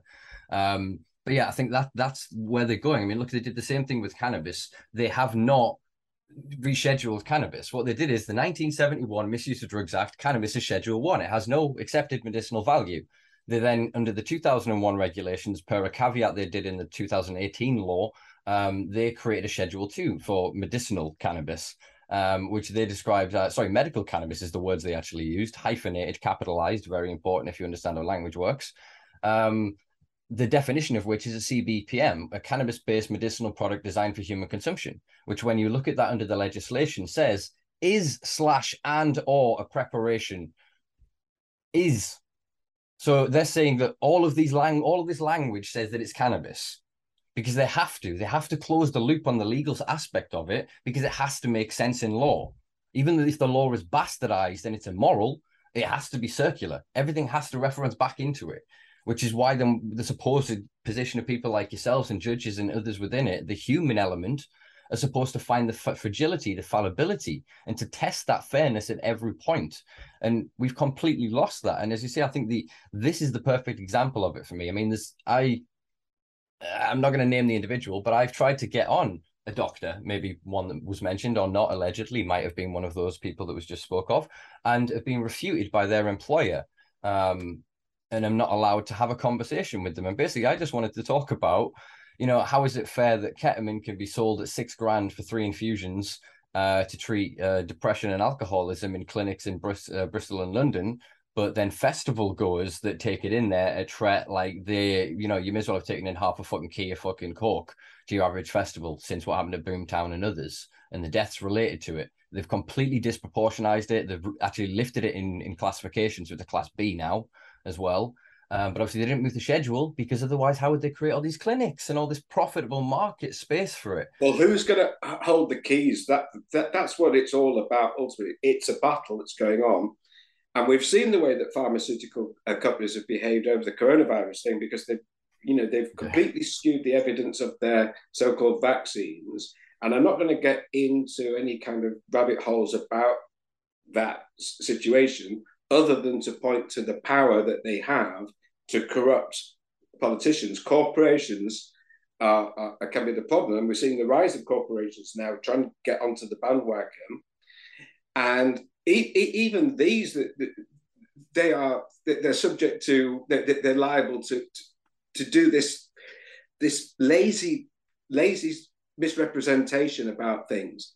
I mean, a lot of those psilocybin groups, when you see them promoting their wares on social media, they use an emoji or even a photograph of Amanita, because Amanita looks so much, Amanita muscaria, that's the red fungi with white spots.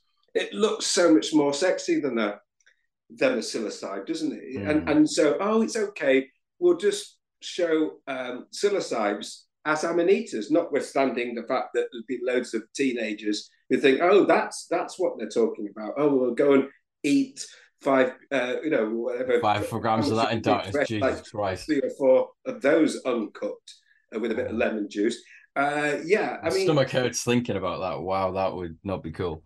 But just think about how many people are so desperate to be cool and to use anything that seems convenient, even though substantially it's a category error. And when we use our language to talk about, we want to legalize psilocybin or something like that, whatever they're trying to say, is that's a category error as well, because we're actually making something that isn't true. We're actually creating a whole edifice that isn't even there.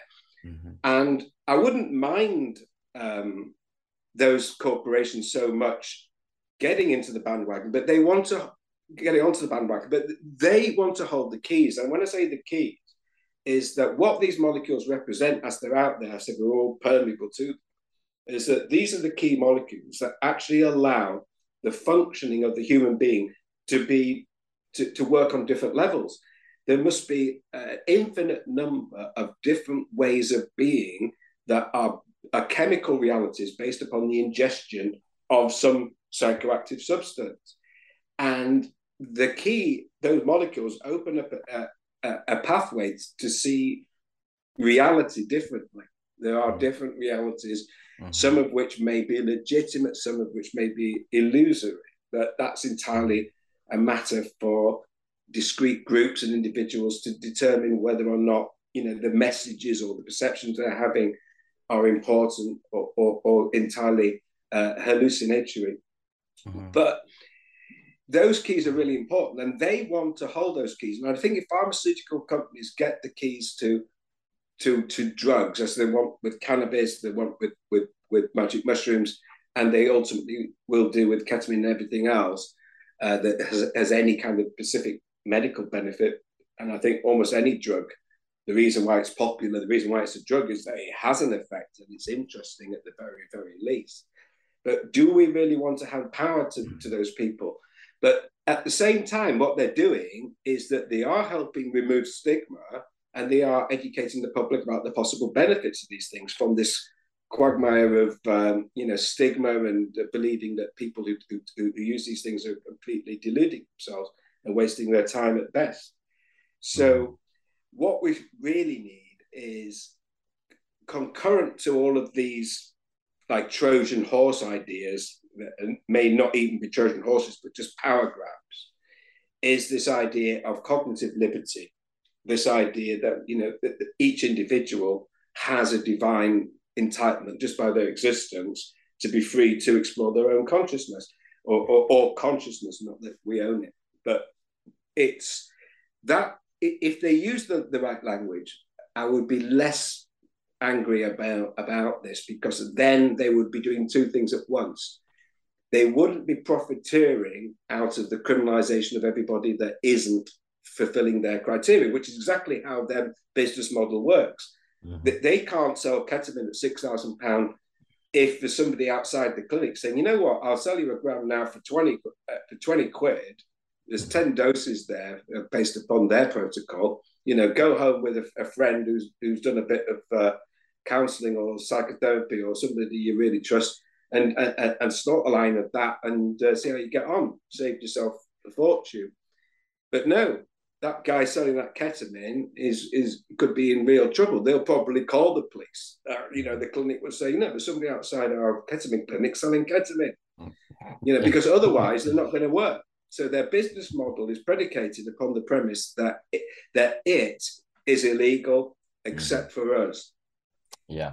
And whilst I understand that there has to be a kind of an evolution into understanding these things, and that doctors and scientists have a very important role in that, I don't like it when they misuse the framework and misrepresent the framework and don't support this idea that people can do it. In fact, they go out of their way to say, we're clearly not recommending this for any other people outside it. You've got to have soft cushions, you've got to have ambient lighting, you've got to have a qualified doctor. All of these things. They've even tried to patent that idea that their therapy is done in a room that is conducive to having a relaxing experience. We're going to put a blindfold on the guy and put headphones on him. Oh, well, I never thought of that before, taking drugs and chilling out. Sorry, I just wanted to, I had Danny Kushlik, founder of Transform. And he brought up when I had him on, definitely got to get him back on. Brilliant guy. There was a company trying to patent a pillow. It was a pillow? Yeah, pillow and a weighted blanket. Yeah. So they've basically got, this is a therapeutic drug blanket. It's only, and it's like, we figured that out as teenagers. We had drug rugs, as we called them. Everyone grabbed your drug rug. We were going down the beach on a Friday. You'd set up, everyone had a cozy, everyone would wrap up around the fire. You'd have certain softest thing in the world when you're on MDMA. It's like, we figured that shit out. All of this, they have stole from us. So this is the argument I had with a certain representative from one of the cannabis clinics at Product Earth. was that the only reason they know anything that they know is because when they were spending decades saying that we were lunatics and that our drug use was destroying us and causing all our problems, we did the hard evidence and research. We're the ones that proved and provided these data sets. And now all of a sudden you're interjecting and going, yeah, okay, I'll sell you it. I'll like, fuck right off. Do you know what I mean? The medicinalization of certain compounds, I agree, is necessary. There will be obviously certain protocols that you can make it hit a certain efficacy rate, 90% of whatever in certain circumstances with whatever. But that is always only ever going to be small. It can only ever be small. Because actually, if we healed the trauma in culture, if we were just allowing 16-year-olds to just go and pick magic mushrooms, the same as I did, just go off and we're going to camp next to the golf course, and then at 5 a.m. we're going to get up and you eat two, you put one, you eat two, you go back and you heat them on a camp stove, and all of these rituals, these rites of passage that if we had those fucking things, we wouldn't need those things. So they're trying to, and this is what I'm saying about it being the last death throes, they're trying to cage us in, trick us into this verbal matrix, and then we'll stand there and defend it for them. We'll self-police in this pseudo psychedelic oculus where we assume that everybody is, having the same trip, the same experience, and none of us will be allowed to, I don't know, have the night me and three mates did on acid, where we just basically imagined a lettuce being God. I don't know why we had a lettuce in the house, and it was the lettuce head, and all hail the lettuce, and it was an absurd abstraction viewed as probably fucking what's the word, as having individual psychiatric breaks, like our psyche is deluded and deranged, but we had fucking fun. The next morning we woke up and we laughed about it, you know what I mean, and we moved on with our lives. It was, we should be allowed that play, that absurdity, that loss of corporations sanitize everything, don't they? Like that Bedrocan, but it's like this shopping mall kind of mentality. You have the big companies and they push out all the independents. I remember in Leeds and the Corn Exchange and various places in town, there was so many independent shops and goth shops and punk shops and weird stuff, and they're all disappearing. And same with clubs. There used to be all these independent music venues where small acts would play, or you get really alternative music. And now it's all sanitized and corporate and bland. And this is the future of taking something which is exciting and trying to sanitize it. And part of the problem with the language is that we try to talk about drugs, but really the communication is chemical. So it's what we call it ineffable. If people don't know what that word means, it just means it's beyond language. So that the experience of taking any drug, really, obviously more appropriate with psychedelics, I guess, but any substance, you can't really communicate to another person in words what that's about. And yet people have spent years trying. You've got great writers, Huxley and other people, will try to open the doors of perception in words. But at the end of the day, you can read all of those books, Carlos Castaneda, whoever you like, you will never really know what it's like to take peyote. Not even close. You wouldn't even get to first base. I mean, it's good to talk because then you can describe, how to take it, what the right dose is. You can use science and empiricism to describe the context of the experience, but you'll never get into the experience because the communication is not verbal.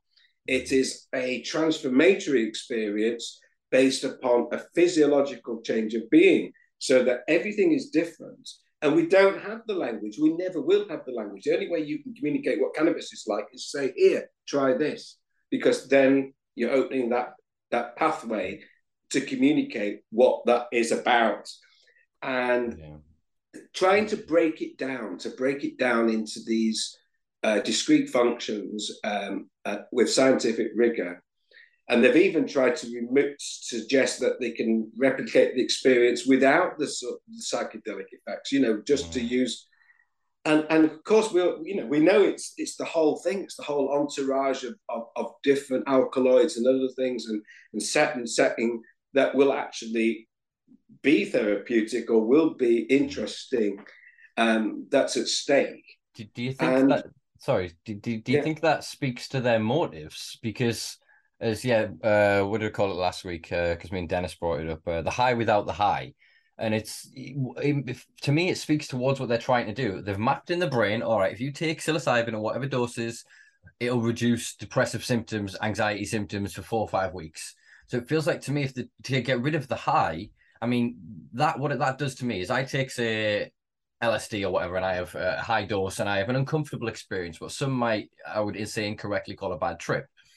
Over the next few days, I have what I described on the Victoria Derbyshire show as a positive hangover, as in terms of my body feels good, my brain feels good.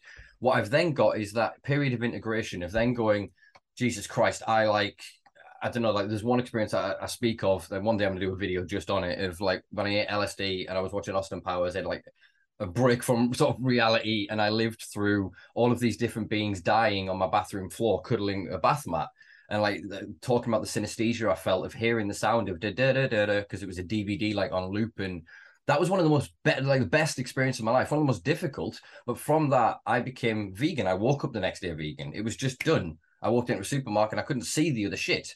It was such a weird instant transformation. It brought me to a level of awareness and empathy that I have never had in my life. Like I just couldn't look at anything suffering without just being emotionally driven to it, like just it was my being in essence, was to feel empathy and connection because of that experience. Whereas if they then took the high away, all I'd have got from that is a couple of days of being all right, cool. I wouldn't have had that revelatory experience. I think that's what the high is for, is yeah, you get the reset of certain neurochemistry and you get kind of, a deflating of certain areas. And I think what we're seeing with hemispheric connection and the lighting up of certain parts of the brain is a cleansing of all that other shit. So of course you're going to feel better. But like I said, I think that abstract experience, especially of something like salvia, DMT, any of your sort of Changa blend mixes and stuff, that you're going into such an abstract world from yourself that there is metaphor, there is meaning within that. And in the same as like we've studied dreaming for centuries, we don't have a fucking clue what it means. You know what I mean? I would much rather we could go and treat drugs like love. Do you know what I mean? We have spent centuries writing about it and trying to quantify it, and you can't. And we accept that. And we just go that just you'll be in love. Well, you'll know it when this happens to you. And then it happens and you go, all right. And it's like you're in the club. And the same is true of these experiences, is we shouldn't be pushing them through legalization, as in, I don't want to see DMT on every street corner. Do you know what I mean? We used to have an expression sort of in my community in the North, and in the people I work with around the UK, is that if somebody comes to you for DMT, you don't give them DMT.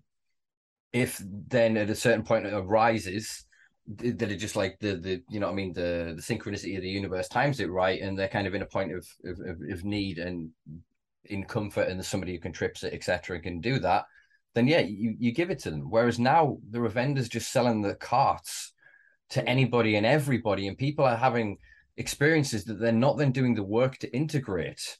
And I think then they're getting and can end up getting more lost. So rather than having this opening experience of and humbling, which is the point of the psychedelic experience, is to humble you into going, I don't know a lot. I can't know a lot. I know what's in front of me. I am right now. Anything is a memory that is tainted and is fading forever. And anything beyond me is anxiety and uncertainty that I cannot plot or plan. And whereas some people are now taking these substances and they're fortifying their ego, as it were, rather than having this dissolution of the default mode network and a separation of themselves like I did. And as my consciousness repeats itself, I mean, after every acid experience, I feel my consciousness repeats it. And I can almost for 24 hours, 48 hours, really look at a certain area and go, oh, that's what I want to work on. And keep that file open, you know what I mean?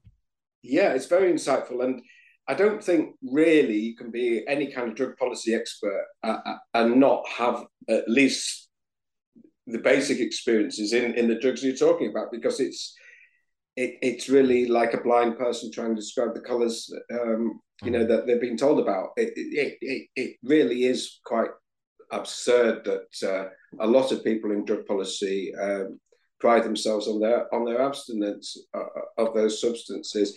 And the idea that the high is a dirty word, and has to be removed as an unwanted side effect is quite ridiculous. Like you say, yeah, you're going to get high, you're going to have this afterglow of integration when you think about what's being shown to you. And yes, we live in a very drug ignorant society. Ultimately, I mean, if I was sort of a bit more anarchistically inclined, I would say, well, I don't mind, people being sold DMT cartridges. But because it's a drug ignorant society, there is a transient need for regulation. So, or at least very least education. yes, well, some regulation because it's not the end goal. In the same way that human rights are not the end goal, ultimately, for you, the ultimate. If you lived in a utopia, you wouldn't need human rights because what human rights mean is that somebody's subjugating you, oppressing you, something's not right, and you have to go to a judge who is not elected. He represents some elite body. You may even end up in a foreign court because we're still under the auspices of the European court, asking for somebody to make a decision for you, and that is an abdication of responsibility. But we need human rights to protect us in order to transcend the fact that we need them, so that we have freedom of expression, sufficient area to move, so that ultimately we can progress society to a better form whereby we're less reliant on contentious legal matters to solve problems, that we're working together collectively, communally. Yeah. And in the same way with drugs, ultimately the end goal would be that we live in an educated society, like you say. So perhaps there would be university courses in practical drug use, where year one you'll be exploring cannabinoids and other things, and you'll end up in year three doing the DMT, and ultimately we integrate the positive sides of this through a lot of knowing into a society where these things are options. They're never compulsory.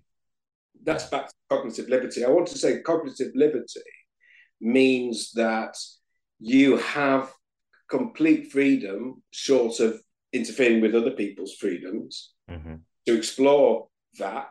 But the flip side of it is that they can't force you to take drugs or coerce you. I mean, we've witnessed quite recently with the vaccination program this idea of coercion, so that informed consent, which is the prerequisite of the NHS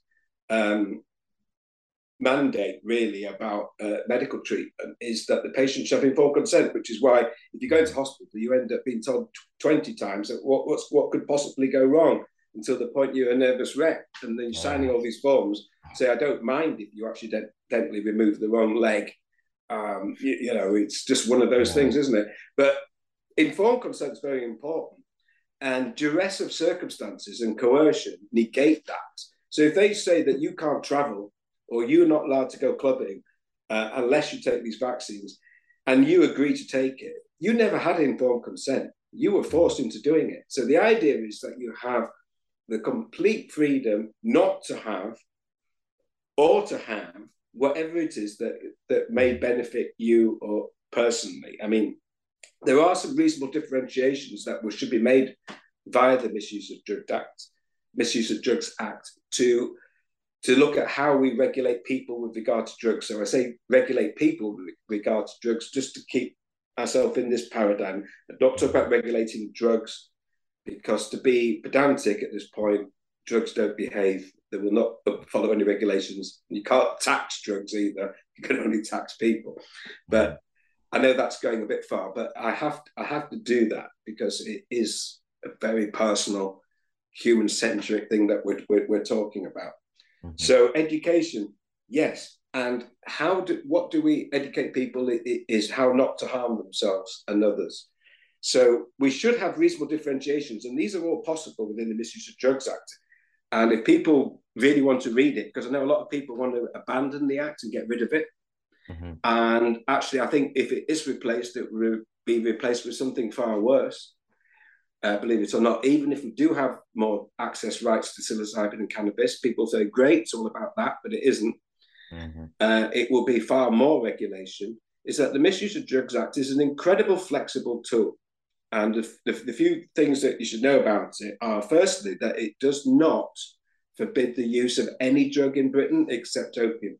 So opium, I think it's a sort of a throwback to the Shanghai Conventions, the Opium War, that they decided opium use was not in the interest of society. And that stayed on the legislation so that it is actually illegal to use opium, but cannabis and all the other controlled drugs, there's no crime against using it. Now, people will say, well, how do you use a drug? Because the drug's not illegal, because there is no legality in a substance, and using a drug isn't illegal. So it's the possession of the drug that's illegal. Well, actually, no, because it's only the possession of the drug in the absence of the exemption or the authority or the license. So, and that's the target area, because exemptions are beautiful. I mean, they could just exempt, the whole of the general everybody public over 18, yeah. any offence with cannabis, other than the ones I was talking about, like spiking people's food and giving it to minors without justification. But even they're already covered by other legislation. There would be, grievous bodily harm, yes, etc. Antisocial behaviours for the ones we were talking about before, like streaking, etc. Yeah, but I mean, if I was sort of redrafting the regulations of Misuse of Drugs Act, I would point to the sort of things that I would say are rightly criminal, whether they're dealt with by that law or another law. I think we're all aware of what responsible uses are, but those responsible uses are not to your own health, actually, because the Misuse of Drugs Act doesn't set out to say we're going to minimise the harm to yourself. Now, admittedly, that if everybody harms themselves, that has ramifications for society. But we draw the line difference between somebody who might drink too much for his own God or their own good, and those that use it responsibly. We don't actually say that we're going to criminalise having more than 3 drinks a day or something like that, because we recognise that there's a certain freedom in not maximising your health. You don't want compulsory aerobics at 7 o'clock, like you might see in China. Some societies, they literally say, right, you've got to look after yourself in the interest of society. I mean, it's not such a terrible idea in some utopian society that everybody works together and looks after themselves, but it's certainly not something we want government nowadays to be mandating, that 5-a-day vegetables are in fact compulsory now. Like, you literally have got a shopping basket with not enough vegetables, you've broken the law. And then we need to differentiate that from uses which may actually adversely affect other people directly. And I think alcoholism does fall into that category. Ultimately, if you are an alcoholic, you do affect other people adversely. It is possible that you can go too far. But nevertheless, the Misuse of Drugs Act is quite a useful tool, that it has this incredible flexibility. And if people want to check it out later, it's easy to Google it and get the full act. Don't get a summary, because it's always wrong. Wikipedia is full of mistakes. But if you actually look at the legislation, firstly, you will see that there's no crime of use. And I just reminded myself, I forgot to mention that is because they want to afford these differentiations between use and misuse. So that's what I'm trying to say. There's a difference between use and misuse. And that's what the law is supposed to do, is to do that. So, don't get rid of the Misuse of Drugs Act. I lost my thread what I was going to say before, but I think it still makes sense, what I was saying. I think entirely, actually, there's something that I was made aware of the other year that I'm still trying to get my little brain around. The more I've sat as Mackenzie friend in magistrates and in Crown, and I've watched this system. I've sat in rooms with barristers and heard them speak one way and then watched them perform. And that's the only way I can describe it, because them fuckers, they walk onto a stage and it's just an act. It's a pageantry. And so I'm slowly picking up more and more on this. And one of the things I learned was Section 28 of the Misuse of Drugs Act 1971, which is all predicated on belief. So that you can be, and there has to be, lawful actions by which you can be in possession of a substance if you knowingly weren't in possession of it. If somebody puts a drug in your bag, for example, you haven't consciously chose possession. And it's an interesting one then when it comes to cannabis, about cultivation. So cultivation is the human act of germination. Germination is the act of a seed sprouting and beginning its life cycle. But when a human intervenes with it, it is cultivation. So that requires intention. So obviously the Feed the Birds campaign and others figured out a while ago that if you were to scatter, cannabis seed from what they call so-called hemp seed, another one of those horribly binary false language things that we don't have time to get into. But that's not your intention, was to feed the bird. Consequently to your intention, cannabis might have grown from that seed, but you didn't germinate, you didn't cultivate it, it germinated. Do you know what I mean? Yeah, so that would be a principle of law, really, that's pervasive across anything. If you didn't intend it, you may not have strict liability. There are laws of strict liability. But then what we're seeing now then is the semantics I have seen from the judges is that you, ex-person in the dock, you knew that cannabis was illegal. So, well, no, Your Honor, that's bullshit. It's not illegal. So they're building a trap. So I'm wondering if on this sincere belief argument of Section 28, whether we can then use awareness and knowledge of the law and legalese so that when they state that this is illegal, it's not. Our belief at the time of possessing the drug or growing the drug or whatever, if your sincere belief from doing the research led you to this conclusion, which is that the drugs cannot be illegal and I am being criminalized because on the auspice that an emphasis that the drug is illegal. Although actually I've talked myself out of it because the charges are possession, cultivation, distribution, blah, blah, blah. But the intention, anyway, I think there's something there. Yeah, I'm not 100% clear whether that's going to be a sort of a usable line of defense. I mean, I've just remembered, by the way, before we get back to that the sections that I was going to ask the viewers to look at, so they know what I'm talking about, of the Misuse of Drugs Act if they look it up. So I lost that bit before. The Section 7, 22 and 31, because those sections afford the minister who administers the law in tandem with the Advisory Council. Please remind me to ask about the Advisory Council in a minute, because this is the key another key that is missing out of the equation of justice here, that the Advisory Council are not doing their job. But those sections enable the minister to afford all kinds of rights to people to do it intentionally, whatever. Now, in terms of what you were just asking, you're almost sort of suggesting that if you've got like a sincere belief system that this is for the good of humanity, then it's okay to do it. And although kind of environmental protesters have come up with that recently, with destroying property, toppling statues and things like that, is that the courts actually, through juries, have allowed the idea that there is a greater good in this and that their intentions were to protect the planet, or some other concern that some people might think is rather twee. But it's it is possible to get a jury to believe that, but it isn't really what the law is about. The law is about telling you what you can do and what you can't do. And even if you've got an idea that it's not quite right, doesn't give you any leeway there to go and do it. So I'm not quite sure if that would be a working solution. It might be an argument for a jury to get what the court would think was a perverse verdict. There's always that option in the Crown Court. Just for, not that a barrister would do it, but you could do it as a Mackenzie friend, to actually say to the jury, I don't think a barrister would dare, but to say, well, you've heard everything that His Honour is going to say. He's going to tell you that if you're satisfied that this guy was trying to cultivate cannabis, he's guilty, and I'm telling you that is what the law says.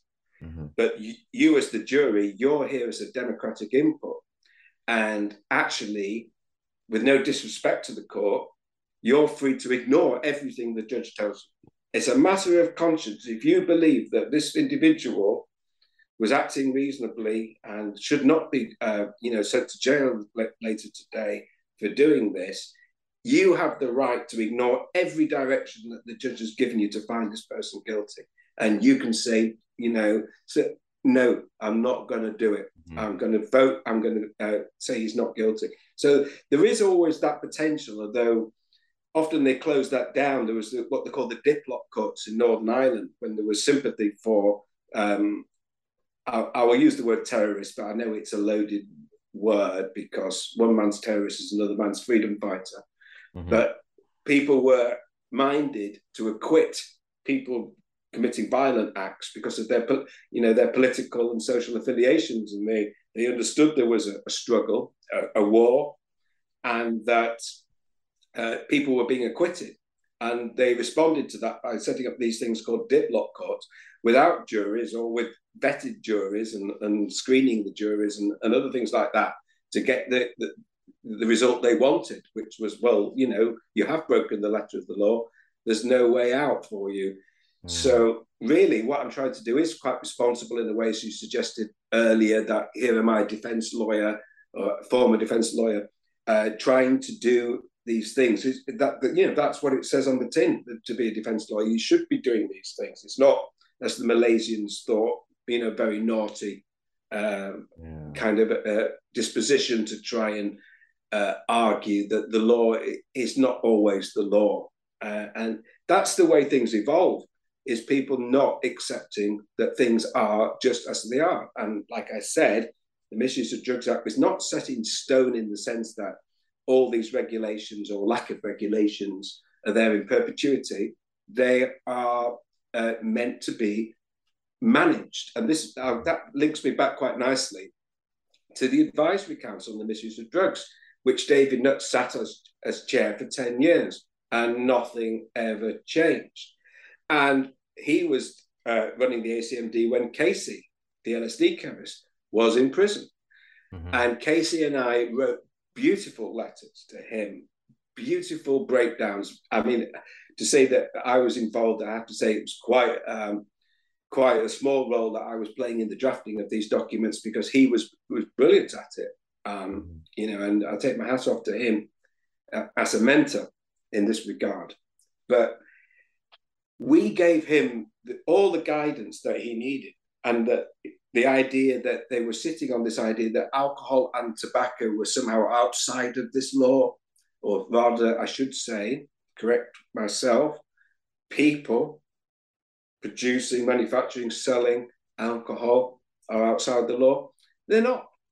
And we said, and he was always complaining about alcohol, always. And I said, well, just tell the minister that we're going to make alcohol a controlled drug, which doesn't really mean that alcohol is controlled. It's another one of those transferred epithets. It's that we are controlled with respect to alcohol, okay, just to flesh it out.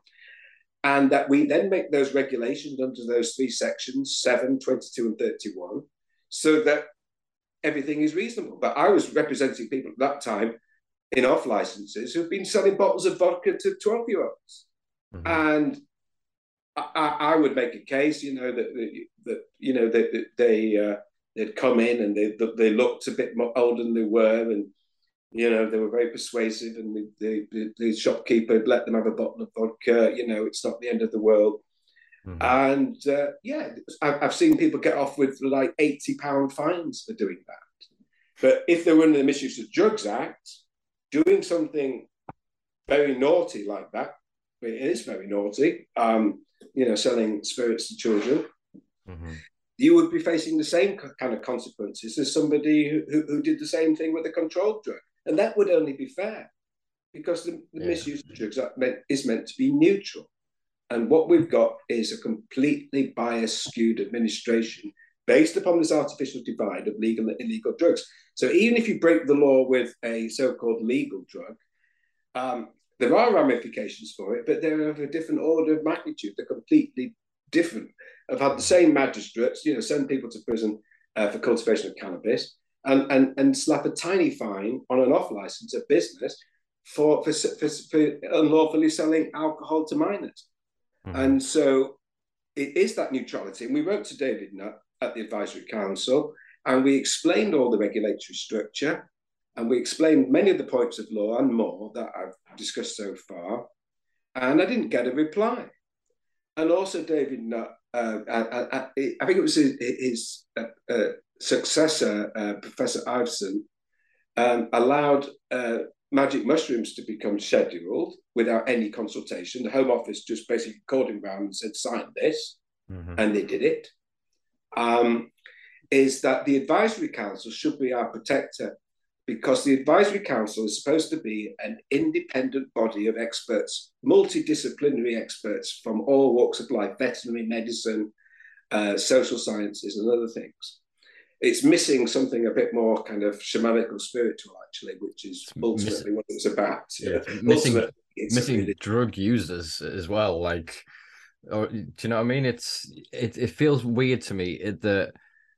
Yeah, I often say you wouldn't get a tattoo from a tattooist that doesn't have tattoos, but there's also something a bit more pervasive here that I discussed with Ben Collins, and we God, that was quite a while ago on the podcast, and we were talking about the intersectionality of the LGBTQ plus movement, and sort of with drug rights, and it's they as a community and movement always espouse this nothing about us without us. And it would seem absurd that you would put a bunch of straight people into a room to then go and work out the legislation for queer people. And it seems to me it's so abstract and alien to me of this idea that you're getting a bunch of people who have studied predominantly from a prejudiced position the detrimental and negative consequences of these substances while refusing to study or accept the positive benefits of them to then make advisements on how extreme the government's approach to this should be. Yeah, it's just one of those things I wanted to get out there.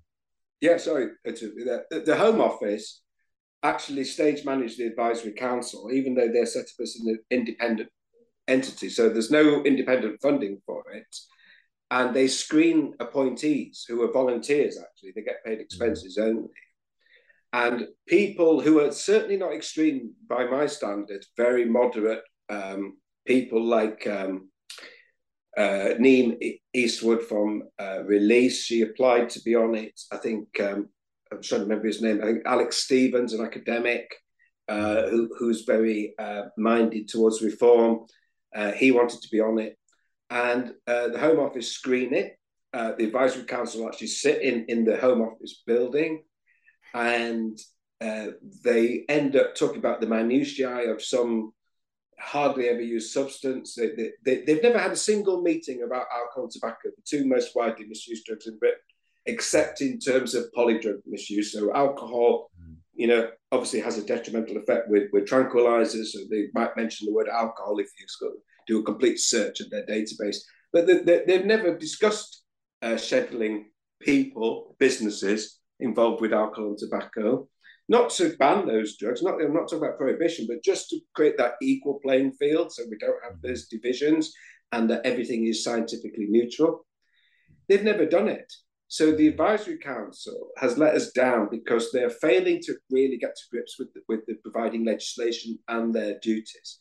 And really, if we're going to be progressive, we should be fighting for a very powerful Advisory Council that will work, even though it's not purely a democratic principle. I mean, I do like the idea that governments, supposedly democratically elected bodies, have the power more than judges, so that judges deciding things about society is very elitist and they're not accountable to us. So at least we have this idea of voting, even if it seems ineffectual. So it's better that ministers decide than government.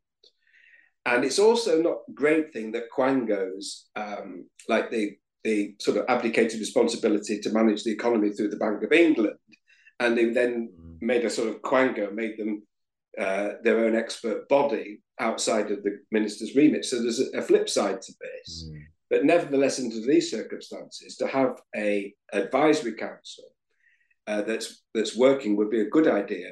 And I'm afraid David, no, I'm sorry, I don't mean to stick the knife in him too much, but he did actually argue, and I think this is what got him sacked, as much as the equity, which was horse riding love, say is more dangerous than ecstasy line, which is infamous. And it was a good paper, worth it. I enjoyed reading it because it was put together with great hilarity in mind, I believe, or feel. His harm matrix, it published in the Lancet, was superb and groundbreaking.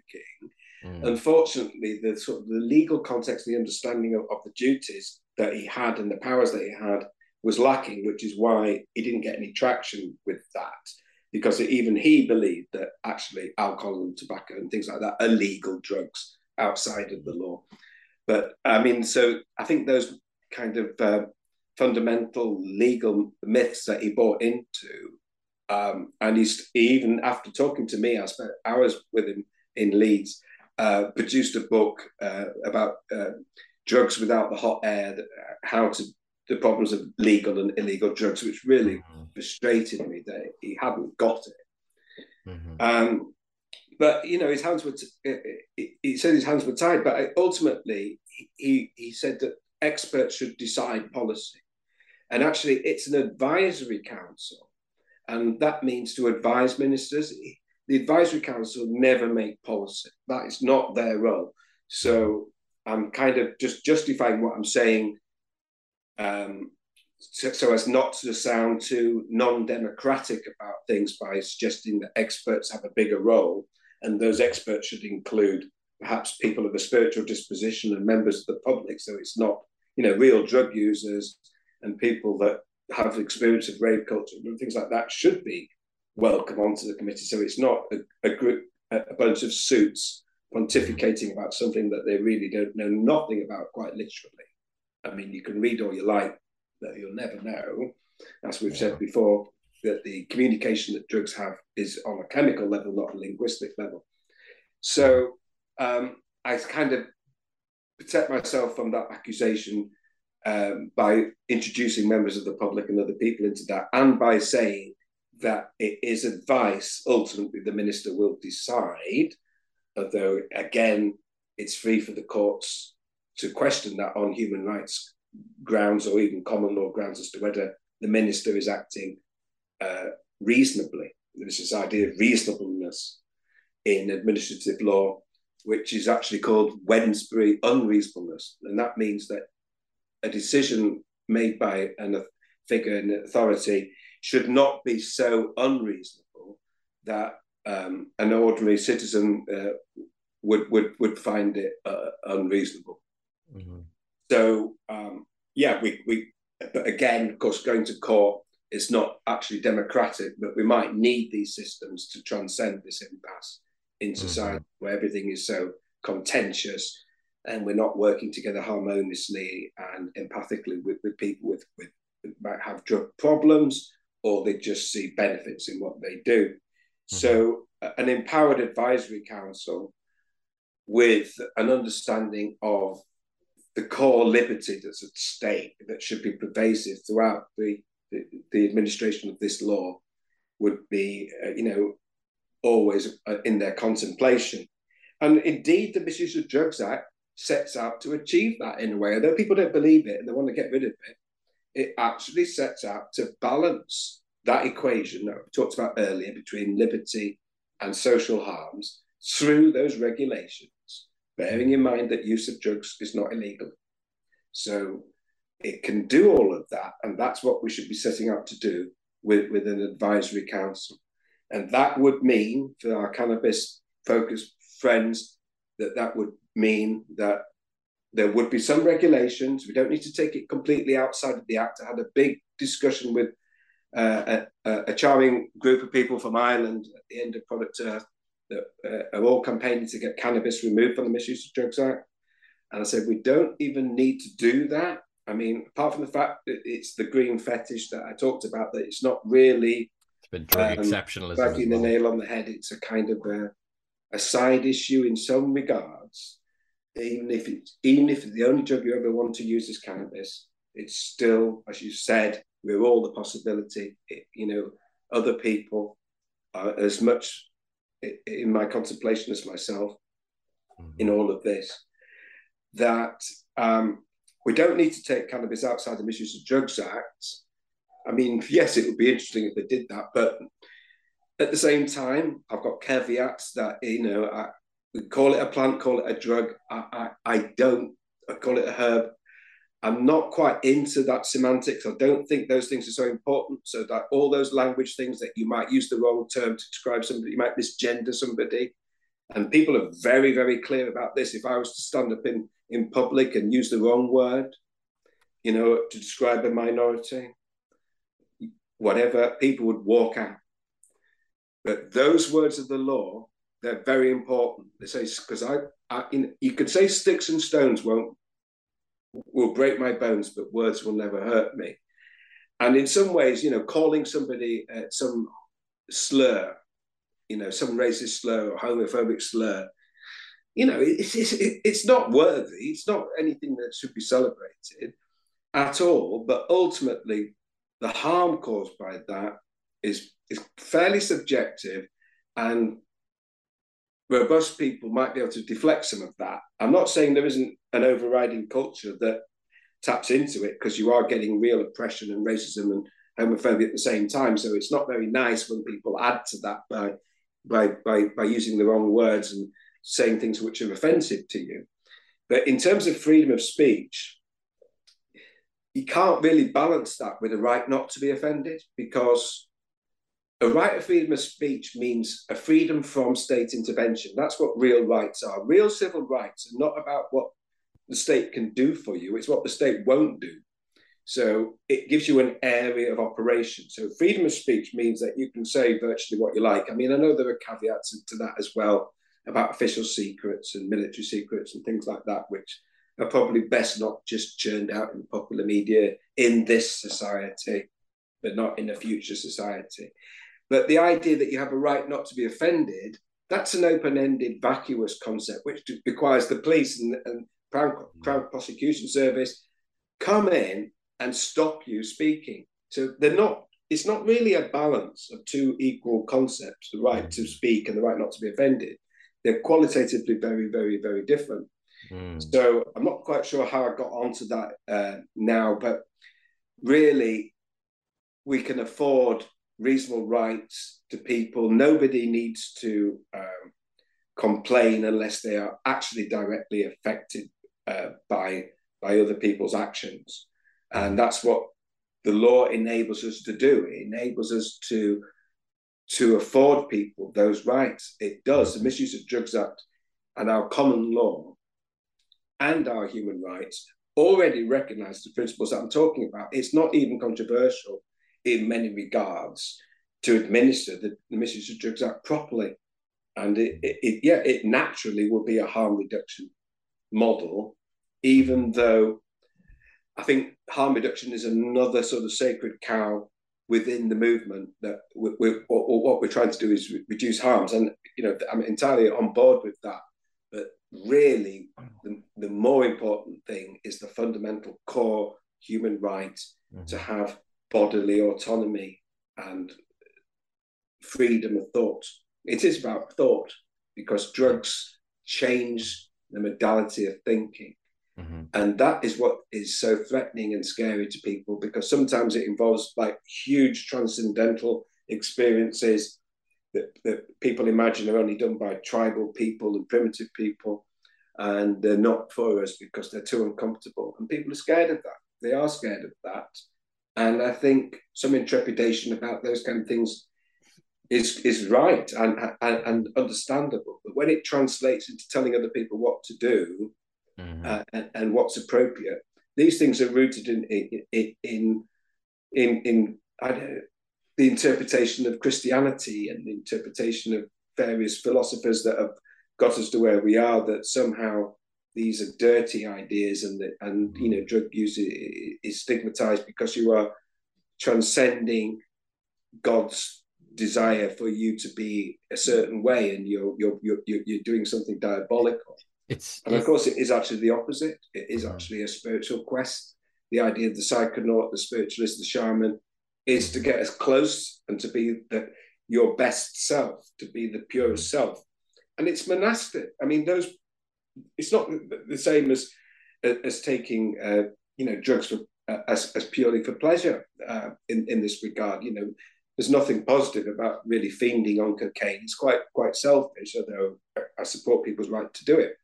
But those roots of actually trying to break free from the constraints of religious dogma, Western religious dogma, into something that characterizes different indigenous cultures and has done for thousands of years, their pathways to spirituality, is very, very significant. And they're literally censoring what it means to feel God, to feel connection. They're literally saying, no, we don't want you to have that direct route to feel connectivity. We want you to read these prayers, to sing these songs, to stand up and sit down when we say, which is my experience of going into religious places, is that I don't feel kind of spiritual or religious at all. I'm just being told what to do, what page we're on. I've stood there. In my background was Jewish. I've never been really observant about that, or just in phases. But I've gone to a synagogue and I've just been kind of meditating and looking at a beautiful object, something, just thinking about the context of my life and what this is going on. And people have come and poked me and said, look, we're on this page here. This is what you should read. And they want to tell you what to do, whereas really what these molecules represent is a sort of shortcut in a way that perhaps people that study yoga might argue with, that really you should be doing pranayamic breathing, or like Stanislav Grof with his holotropic breath work, and very careful dietary rules and the rest of it, and you will obtain some spiritual level they call samadhi and mindlessness. But we don't always have the time or the possibility of doing that. These things are very, very, very tough challenges.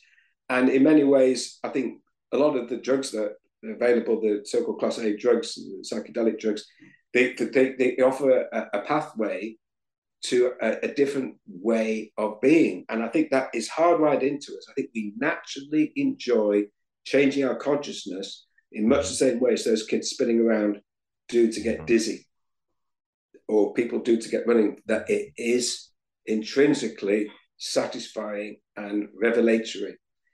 And they seem to want to stop that and make it into a process that is, you can go on a meditation retreat, but you can't do it, with a substance. And it's an attempt at homogenization, standardization. The reason alcohol is allowed to be so ubiquitous is everyone basically has the same experience.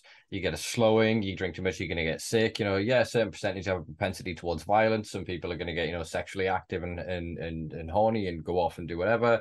Some people are just going to go, I'm going to put a cone on my head. And they've qualified the outcomes. They've built the pen. They understand how to let the sheep get fucked up on that substance and go out.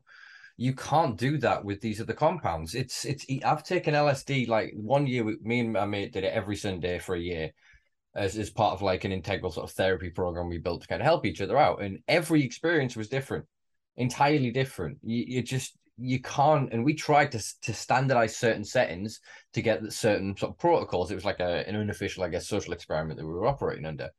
But the compounds itself doesn't let you do that. The variables within it, have you eaten, what are you stimulated by within the environment? Is there poly drug use involved? Is there et cetera, et cetera? You know what I mean? It's the genie is at the bottle, though, isn't it? Yeah. And then we're arriving at a point now where they're fucked either way. They really are. So I think it's vitally important as a community and as a movement, we really hammer down to this language. I think you've touched on a wonderful thing, that we need a citizens drug advisory board made up of civilians, as in people that are not involved or connected with government. Well, both. Yeah, a combination, so that we can have that conversation. Because I know a lot of academics that have done, they're not going to be as open as Dennis was last week when he was saying how much drugs use he's had. I know a lot of academics that study these things that enjoy a lot of different, a bouquet of drug use, but they couldn't ever personally say that because their career would be taken despite what they study. So if we could create this space where there are, lived experience, which is a vitally important data set that's missing, plus this academic and a little crossover of their lived experience as well, because that much more informs their work. Again, tattoos don't get. Do you know what I mean? Yeah, I mean, it's not that drugs are the answer, but maybe it's interesting. I was reading, I think, in an extract of Michael Pollan's book, where he described how societies have relied upon sort of this idea of contrarianship, being a contrarian in society, that those people that took psychedelics were different, in the sense that some leader might say, right, well, we need to walk to new pastures. We're all going to walk west. And some people would be contrarians and say, well, no, we're going to go east. And about 10% of them would. And throughout evolution, invariably, some of the people that decided to go west with the leader, they would not find green pastures and they would die out. And if it wasn't for the contrarians, none of the people would survive.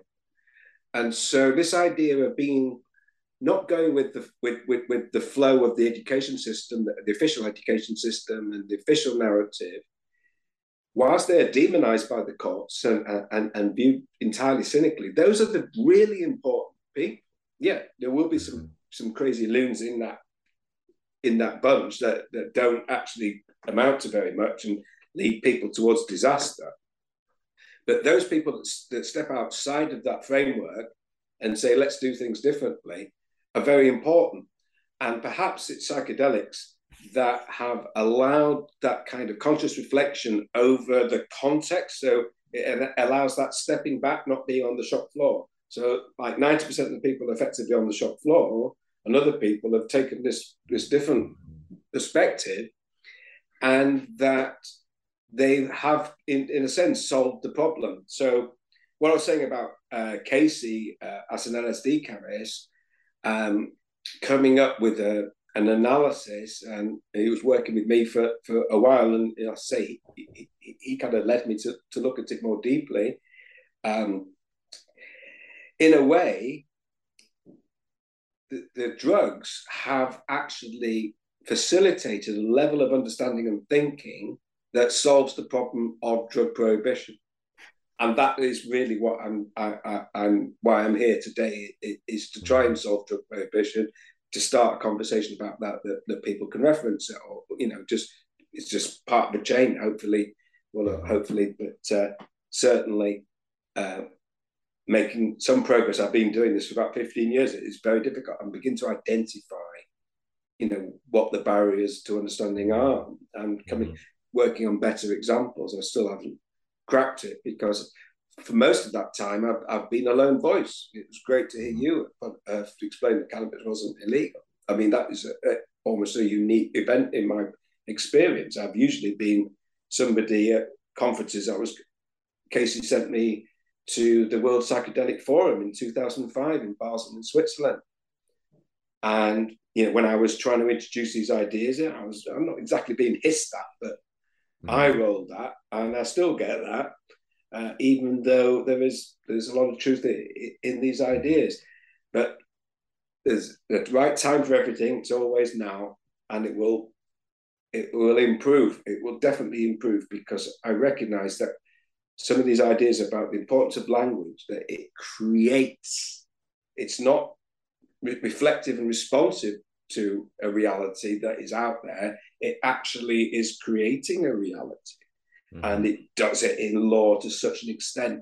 Law is language on steroids. It is so much about the words. Yeah. And to think that, I'm sorry, but I had a lot of discussions with Danny and Steve from Transform, and they were the most reluctant, and Transformers still are. I still see them at events. I see they come out and do stuff, and their blueprint for regulation was pretty useful work, and they have been very high profile in trying to explain the pragmatic benefits of reform, but every group falls short of actually grasping the nettle.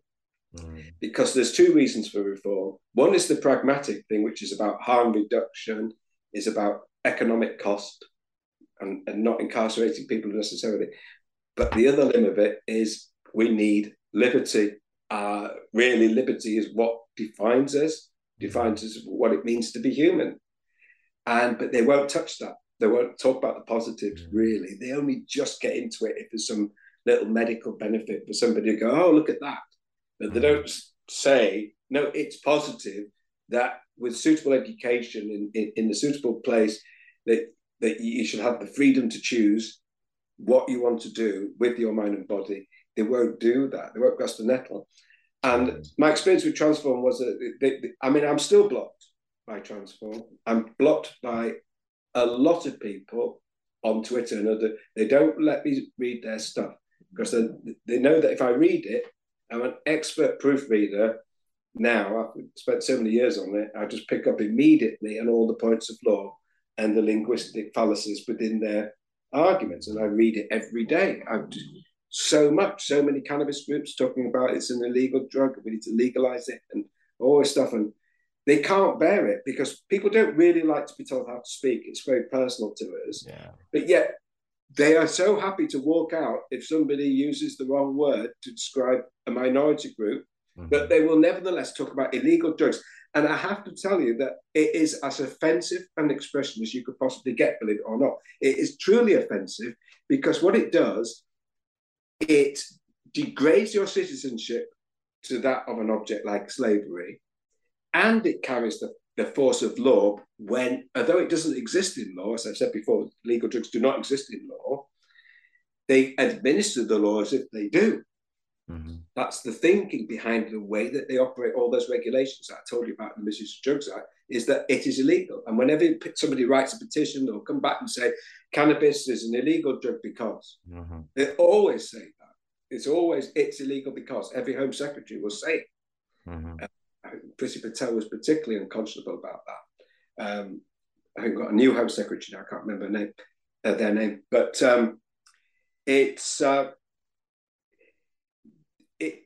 I'm sorry, but Transform, they stuck to that narrative. They think that the public understand it, and therefore they don't want someone like me muddying the waters, saying, well, actually, it's more complicated than that. Let's stick with our little easy terms, a bit like it's easy just to put an amanita instead of a psilocybin. Don't worry about it. Let's just say the drugs are illegal because people know what that means. But what they know that means is something which is completely incorrect because it closes the door on all of those regulations that they're entitled to. Because whilst it is like illegal to be caught with cannabis in your possession without the license authority or exemption, yes, it's unlawful in that sense, I suppose. Yeah, well, I'm not even going to split the difference on that one at the moment, although I appreciate you raising it. But there is a space to operate where it shouldn't be through those regulations because you're not causing social harm. And therefore, the fact that you're criminalized, but somebody drinking alcohol isn't, is an inequality of treatment. That's a common law expression, that you should treat like cases alike and different cases differently. So alcohol is a fair analogy for a controlled drug because it can be misused. It does cause social problems. And yet we're not grasping the nettle. We're not grasping it because we've got this binary thinking about legal or illegal, whereas in fact it's much more nuanced than that. Controlled drugs means drugs that we are controlled with respect to, and the purpose of that control is to ameliorate the social harms that might arise through the misuse of that drug. And all that is irrelevant in the way that it's being administered. It doesn't matter what you do. It doesn't even matter what the consequences are. In fact, and the other thing is that people always advocate the benefits. And whilst it's good to talk about the benefits, that alpha kid, he's getting benefits from his cannabis, there's no doubt about it. But actually, the Misuse of Drugs Act is not about benefits. We don't have to wave the flag for the benefits. We only have to point to the fact that there's no social harm. It's not there to encourage positive drug use, although it can. The law is there to step in when misuse causes social problems. And if there are no social problems caused by misuse, there's no justification for stopping those activities. You don't need to come along and say, actually, there's a benefit to it. I mean, I'm not saying it's harmful to point to the benefits, but you're arguing about something you don't need to because it's already a given that you should have access to something if it's neutral. If it doesn't cause harm to society, it's neutral. You don't need to make a case about what you can achieve because maybe you won't achieve it. And then they'll say, well, you've predicated your argument on the fact that you're going to cure all these people and you haven't. They've all relapsed. But so what? You don't have to do that. The law is about avoiding negative consequences. Criminal law is about avoiding antisocial behavior. It's not about encouraging positive behavior. You don't even have to be a good Samaritan in law. effective. Yeah. Unless you're some qualified lifesaver, you don't have to save somebody from drowning in the river. You don't have to. You're not guilty of murder or even manslaughter by walking on. I mean, you should try to do something if you can. You should definitely try to do something. But the law's not about telling you how to behave positively in that regard. Those are more civil duties. The criminal law is about stopping you harming other people. And if you don't have a duty of care, you don't have to go out and create positive benefits for society. You just have to not harm society. So I'm always focusing back on that individual right to choice, personal autonomy that is integral to defining what it culturally means, and in this case, biologically means to be human, because those drugs are the most intimate things that we can do. It's more intimate than making love, isn't it, really? Because it's actually completely within you. It's completely taken part of you. And that is a natural and normal phenomena that has been going on for thousands of years. And the stigma that is around it is being created through social constructs and religious dogma, and to preserve the rights of certain classes of people. And now we're seeing that move from the sort of spiritual priestly class of wanting to maintain this sort of hierarchy about who has access to things. It's moving into the corporate sphere, where it's corporations that are now determining what it means to be human, as it were. And none of it gives people or allows us to develop the power as citizens, free subjects, as we are entitled to. Yeah. No, I think you really hit the nail on the head there, and it's one of the things I've been circling around in my head for a while of where to put my efforts and my energies, and where to kind of sort of direct the efforts of others that are feeling very disenfranchised and kind of lost within all of this. And I think, back to the liberty argument, there's some really good movements around like a consciousness revolution. So obviously people trying to win back our attention from Silicon Valley and from some of like the apps and the other ways that our systems around us that govern us and that rule our daily lives have, kind of, well, to use Johann Hari's phrase, stolen our focus. So I think there is some great intersectionality and connection with other movements. And once we can get people to understand that the drug, it's irrelevant, the expression of the drug use is irrelevant. The right to use it is the argument. I mean, I think of Voltaire, of the quote of speaking of, I may disagree with you, but I'll fight to the death for your right to defend the right for you to say it. Yeah. That's the position that we need to be in as a society. That I probably am not likely, especially with a needle phobia, to ever intravenously use heroin or cocaine or any of those kind of injectable substances. But I'm definitely going to fight to my dying day for the people that do, because there is no difference. Yeah, you are the possibility of that. That's what you represent. Exactly that. And they're denying me a choice. Therefore, they're making my world smaller. If you are not, they don't deny you your sexual expression, or they're not supposed to. It's enshrined by law. I know, obviously, we've spoken of the fragility and issues within that. But then the same is true of religious identity. You know what I mean? We now have, obviously, the Church of the Flying Spaghetti Monster. They did some brilliant work in Australia where they got their religious headwear, which was an upside down cauldron, on their official identification pictures, and got it obviously accepted in various things. And what they were doing was basically just trying to show that belief is belief is belief. You can't just then say we're going to protect these certain religions because they have this established dogma. If you believe in something, I think this is the next thing. The next belief structure is that we believe we are free. Not that we have to ask for it. It's that we already were free. They've built this thing on top of us, and almost through consciousness and understanding these systems and just deconstructing them. Once we understand their language and we talk about it all ourselves, we can see how weak it is, how bastardized it's become through the misinterpretation of consecutive generations of governments, people in positions of authority and power, and of supposed independent advisors that have constructed this reality.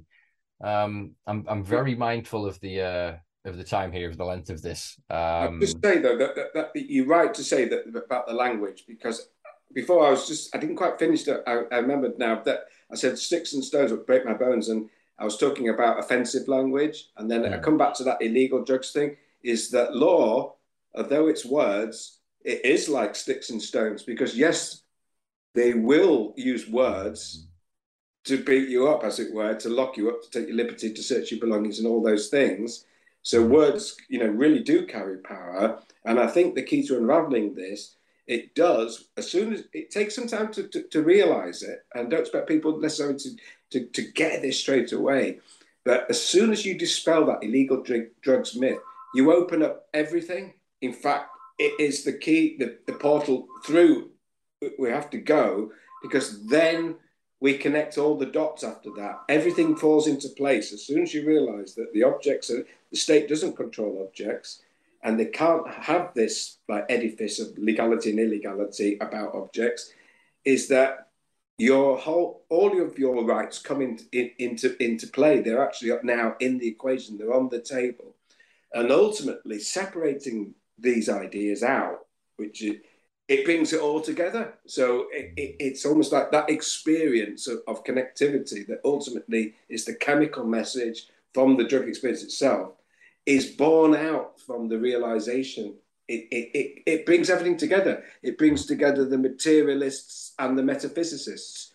Ultimately, it does. I don't expect people to quite get that just now, but ultimately, all of these conundrums and divisions within the drug policy reform movements, that you have all of the sort of eclectic spiritual people that turn up, ex-hippies and whatever, at these events, and you've got all these doctors and psychiatrists and controllers, and they're coming from two different angles, where it's going to be compass pathways controlling this, or it's going to be people. Ultimately, it all comes together once you understand the language paradigm. And I know that is a difficult thing to see straight away. It took me months, literally, or years. I realized the profundity of what Casey came up with, and what I have been talking about 15 years. It is more profound than it appears on the surface. It's definitely not just a legal exercise, a semantic exercise. It is something which is philosophical and actually gets to the core of this self and other, that ultimately we are connected, and that we are part of this huge sort of matrix of molecules, and it's all part of our inheritance and our futures. As a freedom of choice of the individual, we support the individual in order to connect the individual, so that the society is the important entity at the end of the day, not just the individual. But we have to fight for the individual now to make him part of the society, to make him connected to all of these things, or her. So it's they or it.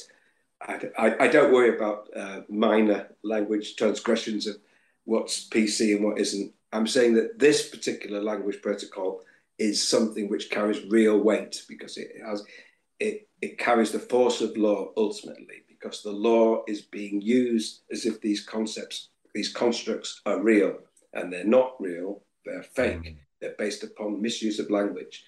And as soon as we start to use the language properly, we will see how that puts us back at the center of our lives, and makes us the possibility of being, that whether you choose it or not, we have those possibilities. Without those possibilities, we are lab rats in a petri, or like we're in a petri dish, and somebody's introducing molecules and saying, well, you can have that, and see what effect it has on those bacteria. We're almost that. But sorry, we're out of time, but we've probably done a good chunk. Thinking, we were basically approaching, I think, 3 hours on that, which is it? Wow. Yeah, pretty good. I think there's a hell of a lot in there for people to digest. I'm going to obviously share some links below for people to learn more about Casey and his story, and the work that you sort of have been undertaking.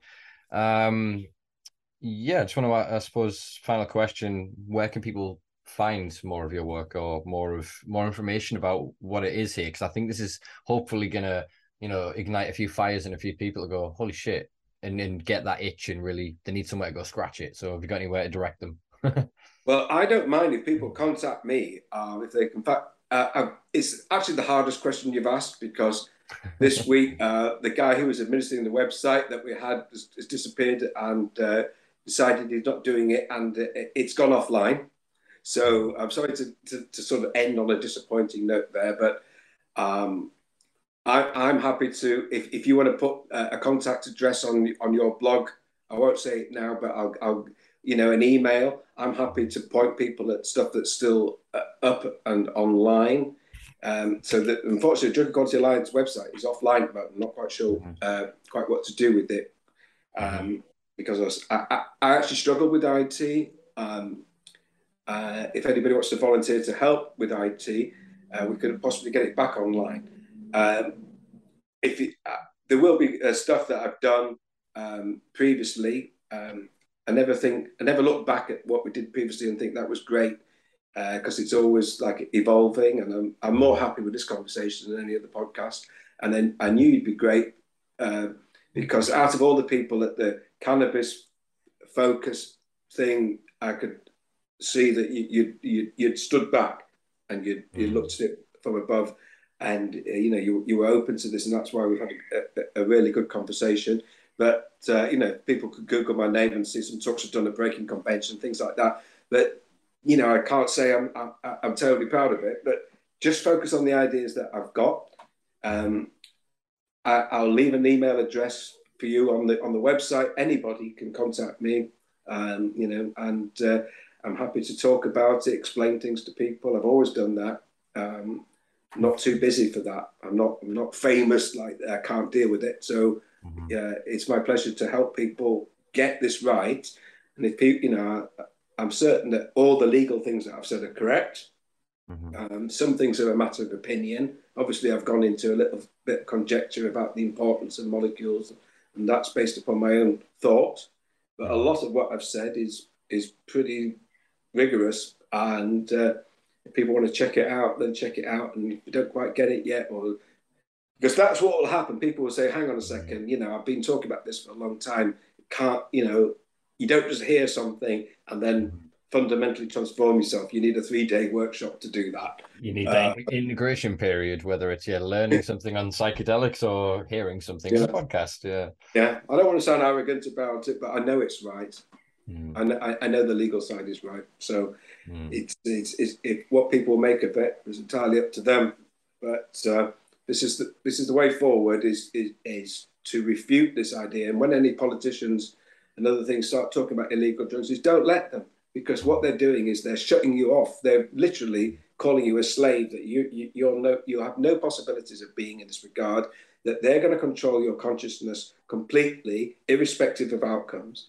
And that your agency doesn't matter, because what they've given it to drugs. They actually gave the legal agency that you enjoy, that is a common law principle, that everything should allow you reasonable freedom to operate until you reach that threshold.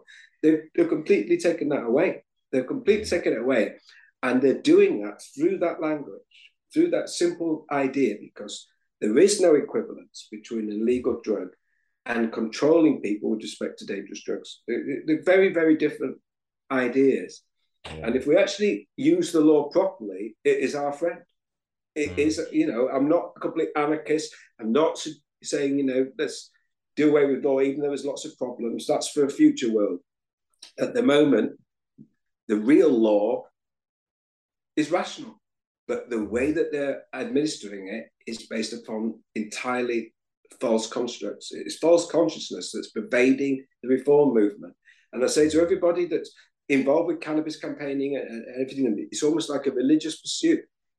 I'm not against what you're doing, and I'm not even suggesting that you need to try every other drug on the planet in order to get a different perspective.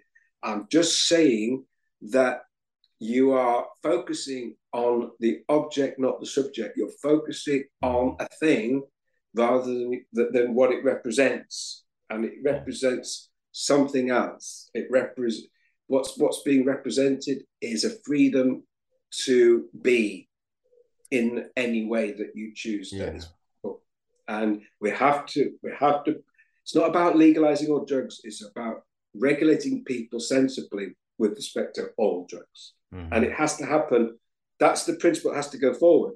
It's not, no matter what you achieve with cannabis, and of course, people have achieved things with cannabis, the legalization movement in America and other places, they've got more rights to do one thing, but it's not really opening that many doorways.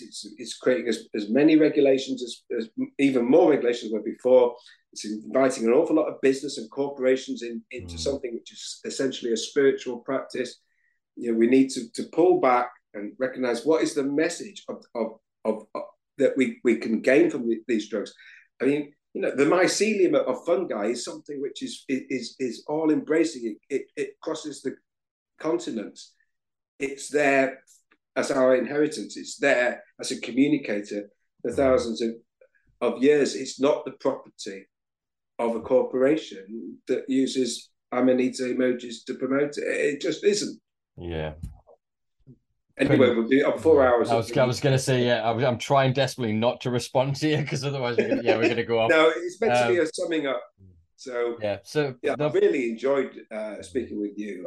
I know I've been a bit gone off on a long rant every now and again, but it's really lovely. Thank you very much. It's been a pleasure, honestly. I've thoroughly enjoyed this. It's helped solidify some more of these conceptual ideas in my consciousness, and hopefully, like I said, it'll help a lot more of my audience as well. Try and even just become itchy, as it were, to use a terrible analogy, that there's something wrong here. If you could feel that discomfort, lean into it, folks, please, because that's where we're going to find truth. That's where we're going to be able to, I was going to say congeal, that's a terrible image in my brain there, to, incorporate in a certain way together in a collective movement. And the image that flashed before my head earlier, when we were talking, was a crack pipe on a yellowed background thing, like the Americans libertarian movement, with the snake, don't tread on me. And it was just in my head we need to embrace that. It's the idea of the hypodermic needle, of the thing of these, again, empty totems that they have then put in this meaning that we then pick up and go, although your meaning, as you said, robbed us of agency, of autonomy, of sovereignty, of so many different things. But the fight back starts today, folks, when you realize that they're not illegal. They're criminalizing you. Not just you, whether you choose to or not. You are a criminal under their eyes. All of us are. Actually, the way the drugs laws work effectively, that's quite a fair way of looking at it, actually. That the assumption is that you will always and only capable of doing bad things with that drug. Therefore, we can't trust you with drugs. Very good. It is an insanity. But yeah, definitely going to have you back on again in the not too distant future, brother, because there's so much more I want to delve into here. But like I said, I think my listeners' ears needed a little bit of a rest. Yeah. Lovely. Yeah. It's been a pleasure. I'll let you log off now, and then I'll do my housekeeping. All the best, and do take my details for your audience if they want to contact me. I really don't mind. Beautiful. I'll make sure to contact you later on tonight, tomorrow, as I'm doing the bio, and we'll make sure we've got all the right words. Lovely. But it's been a pleasure, honestly, brother. Thank you very much. Thank you. Thank you very much. Okay. Well, there you go, folks. That was Darryl Bickler. I thoroughly enjoyed that conversation, and I hope you guys did too. A lot to cover. I know it's been about 3 hours we've just had that conversation. I did mention at the start, obviously, it may take a couple. I didn't expect it to take 3, but actually we could have gone on for many more. I do hope that you found the information that we provided within this useful. We do have many of the links below as well if you want to keep up and understand what's happening with Casey's story. Last I looked, actually, I believe that he was putting in a bid to run for the US president in 2024. Bit different. I'll try and find the link and pop that in the description below, so do check that one out. But yeah, I hope we've kind of covered the nuance of this. We've kind of touched on, well, I say touched on, we've very deep dove into sort of the nuance of the legalese here, and the difference between legal and lawful, and to try and understand that it is us we are the ones that are criminalized here, that it is our actions, it is what we do with the substances that is criminalized. And yeah, it all comes down to ultimately liberty, freedom.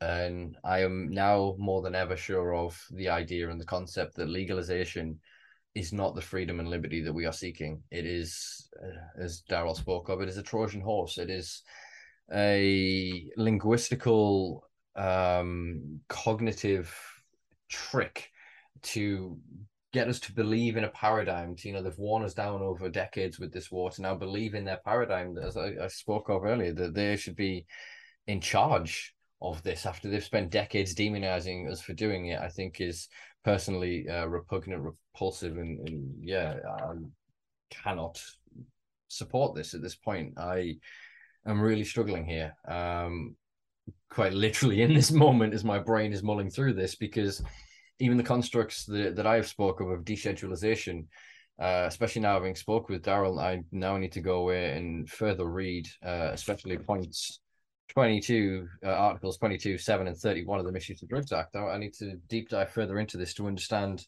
the potential benefits of this. I potentially have been operating through a muddied lens here to some degree, and as always, I'm happy to take you guys on this journey with me. So watch this space. I don't know what's coming next.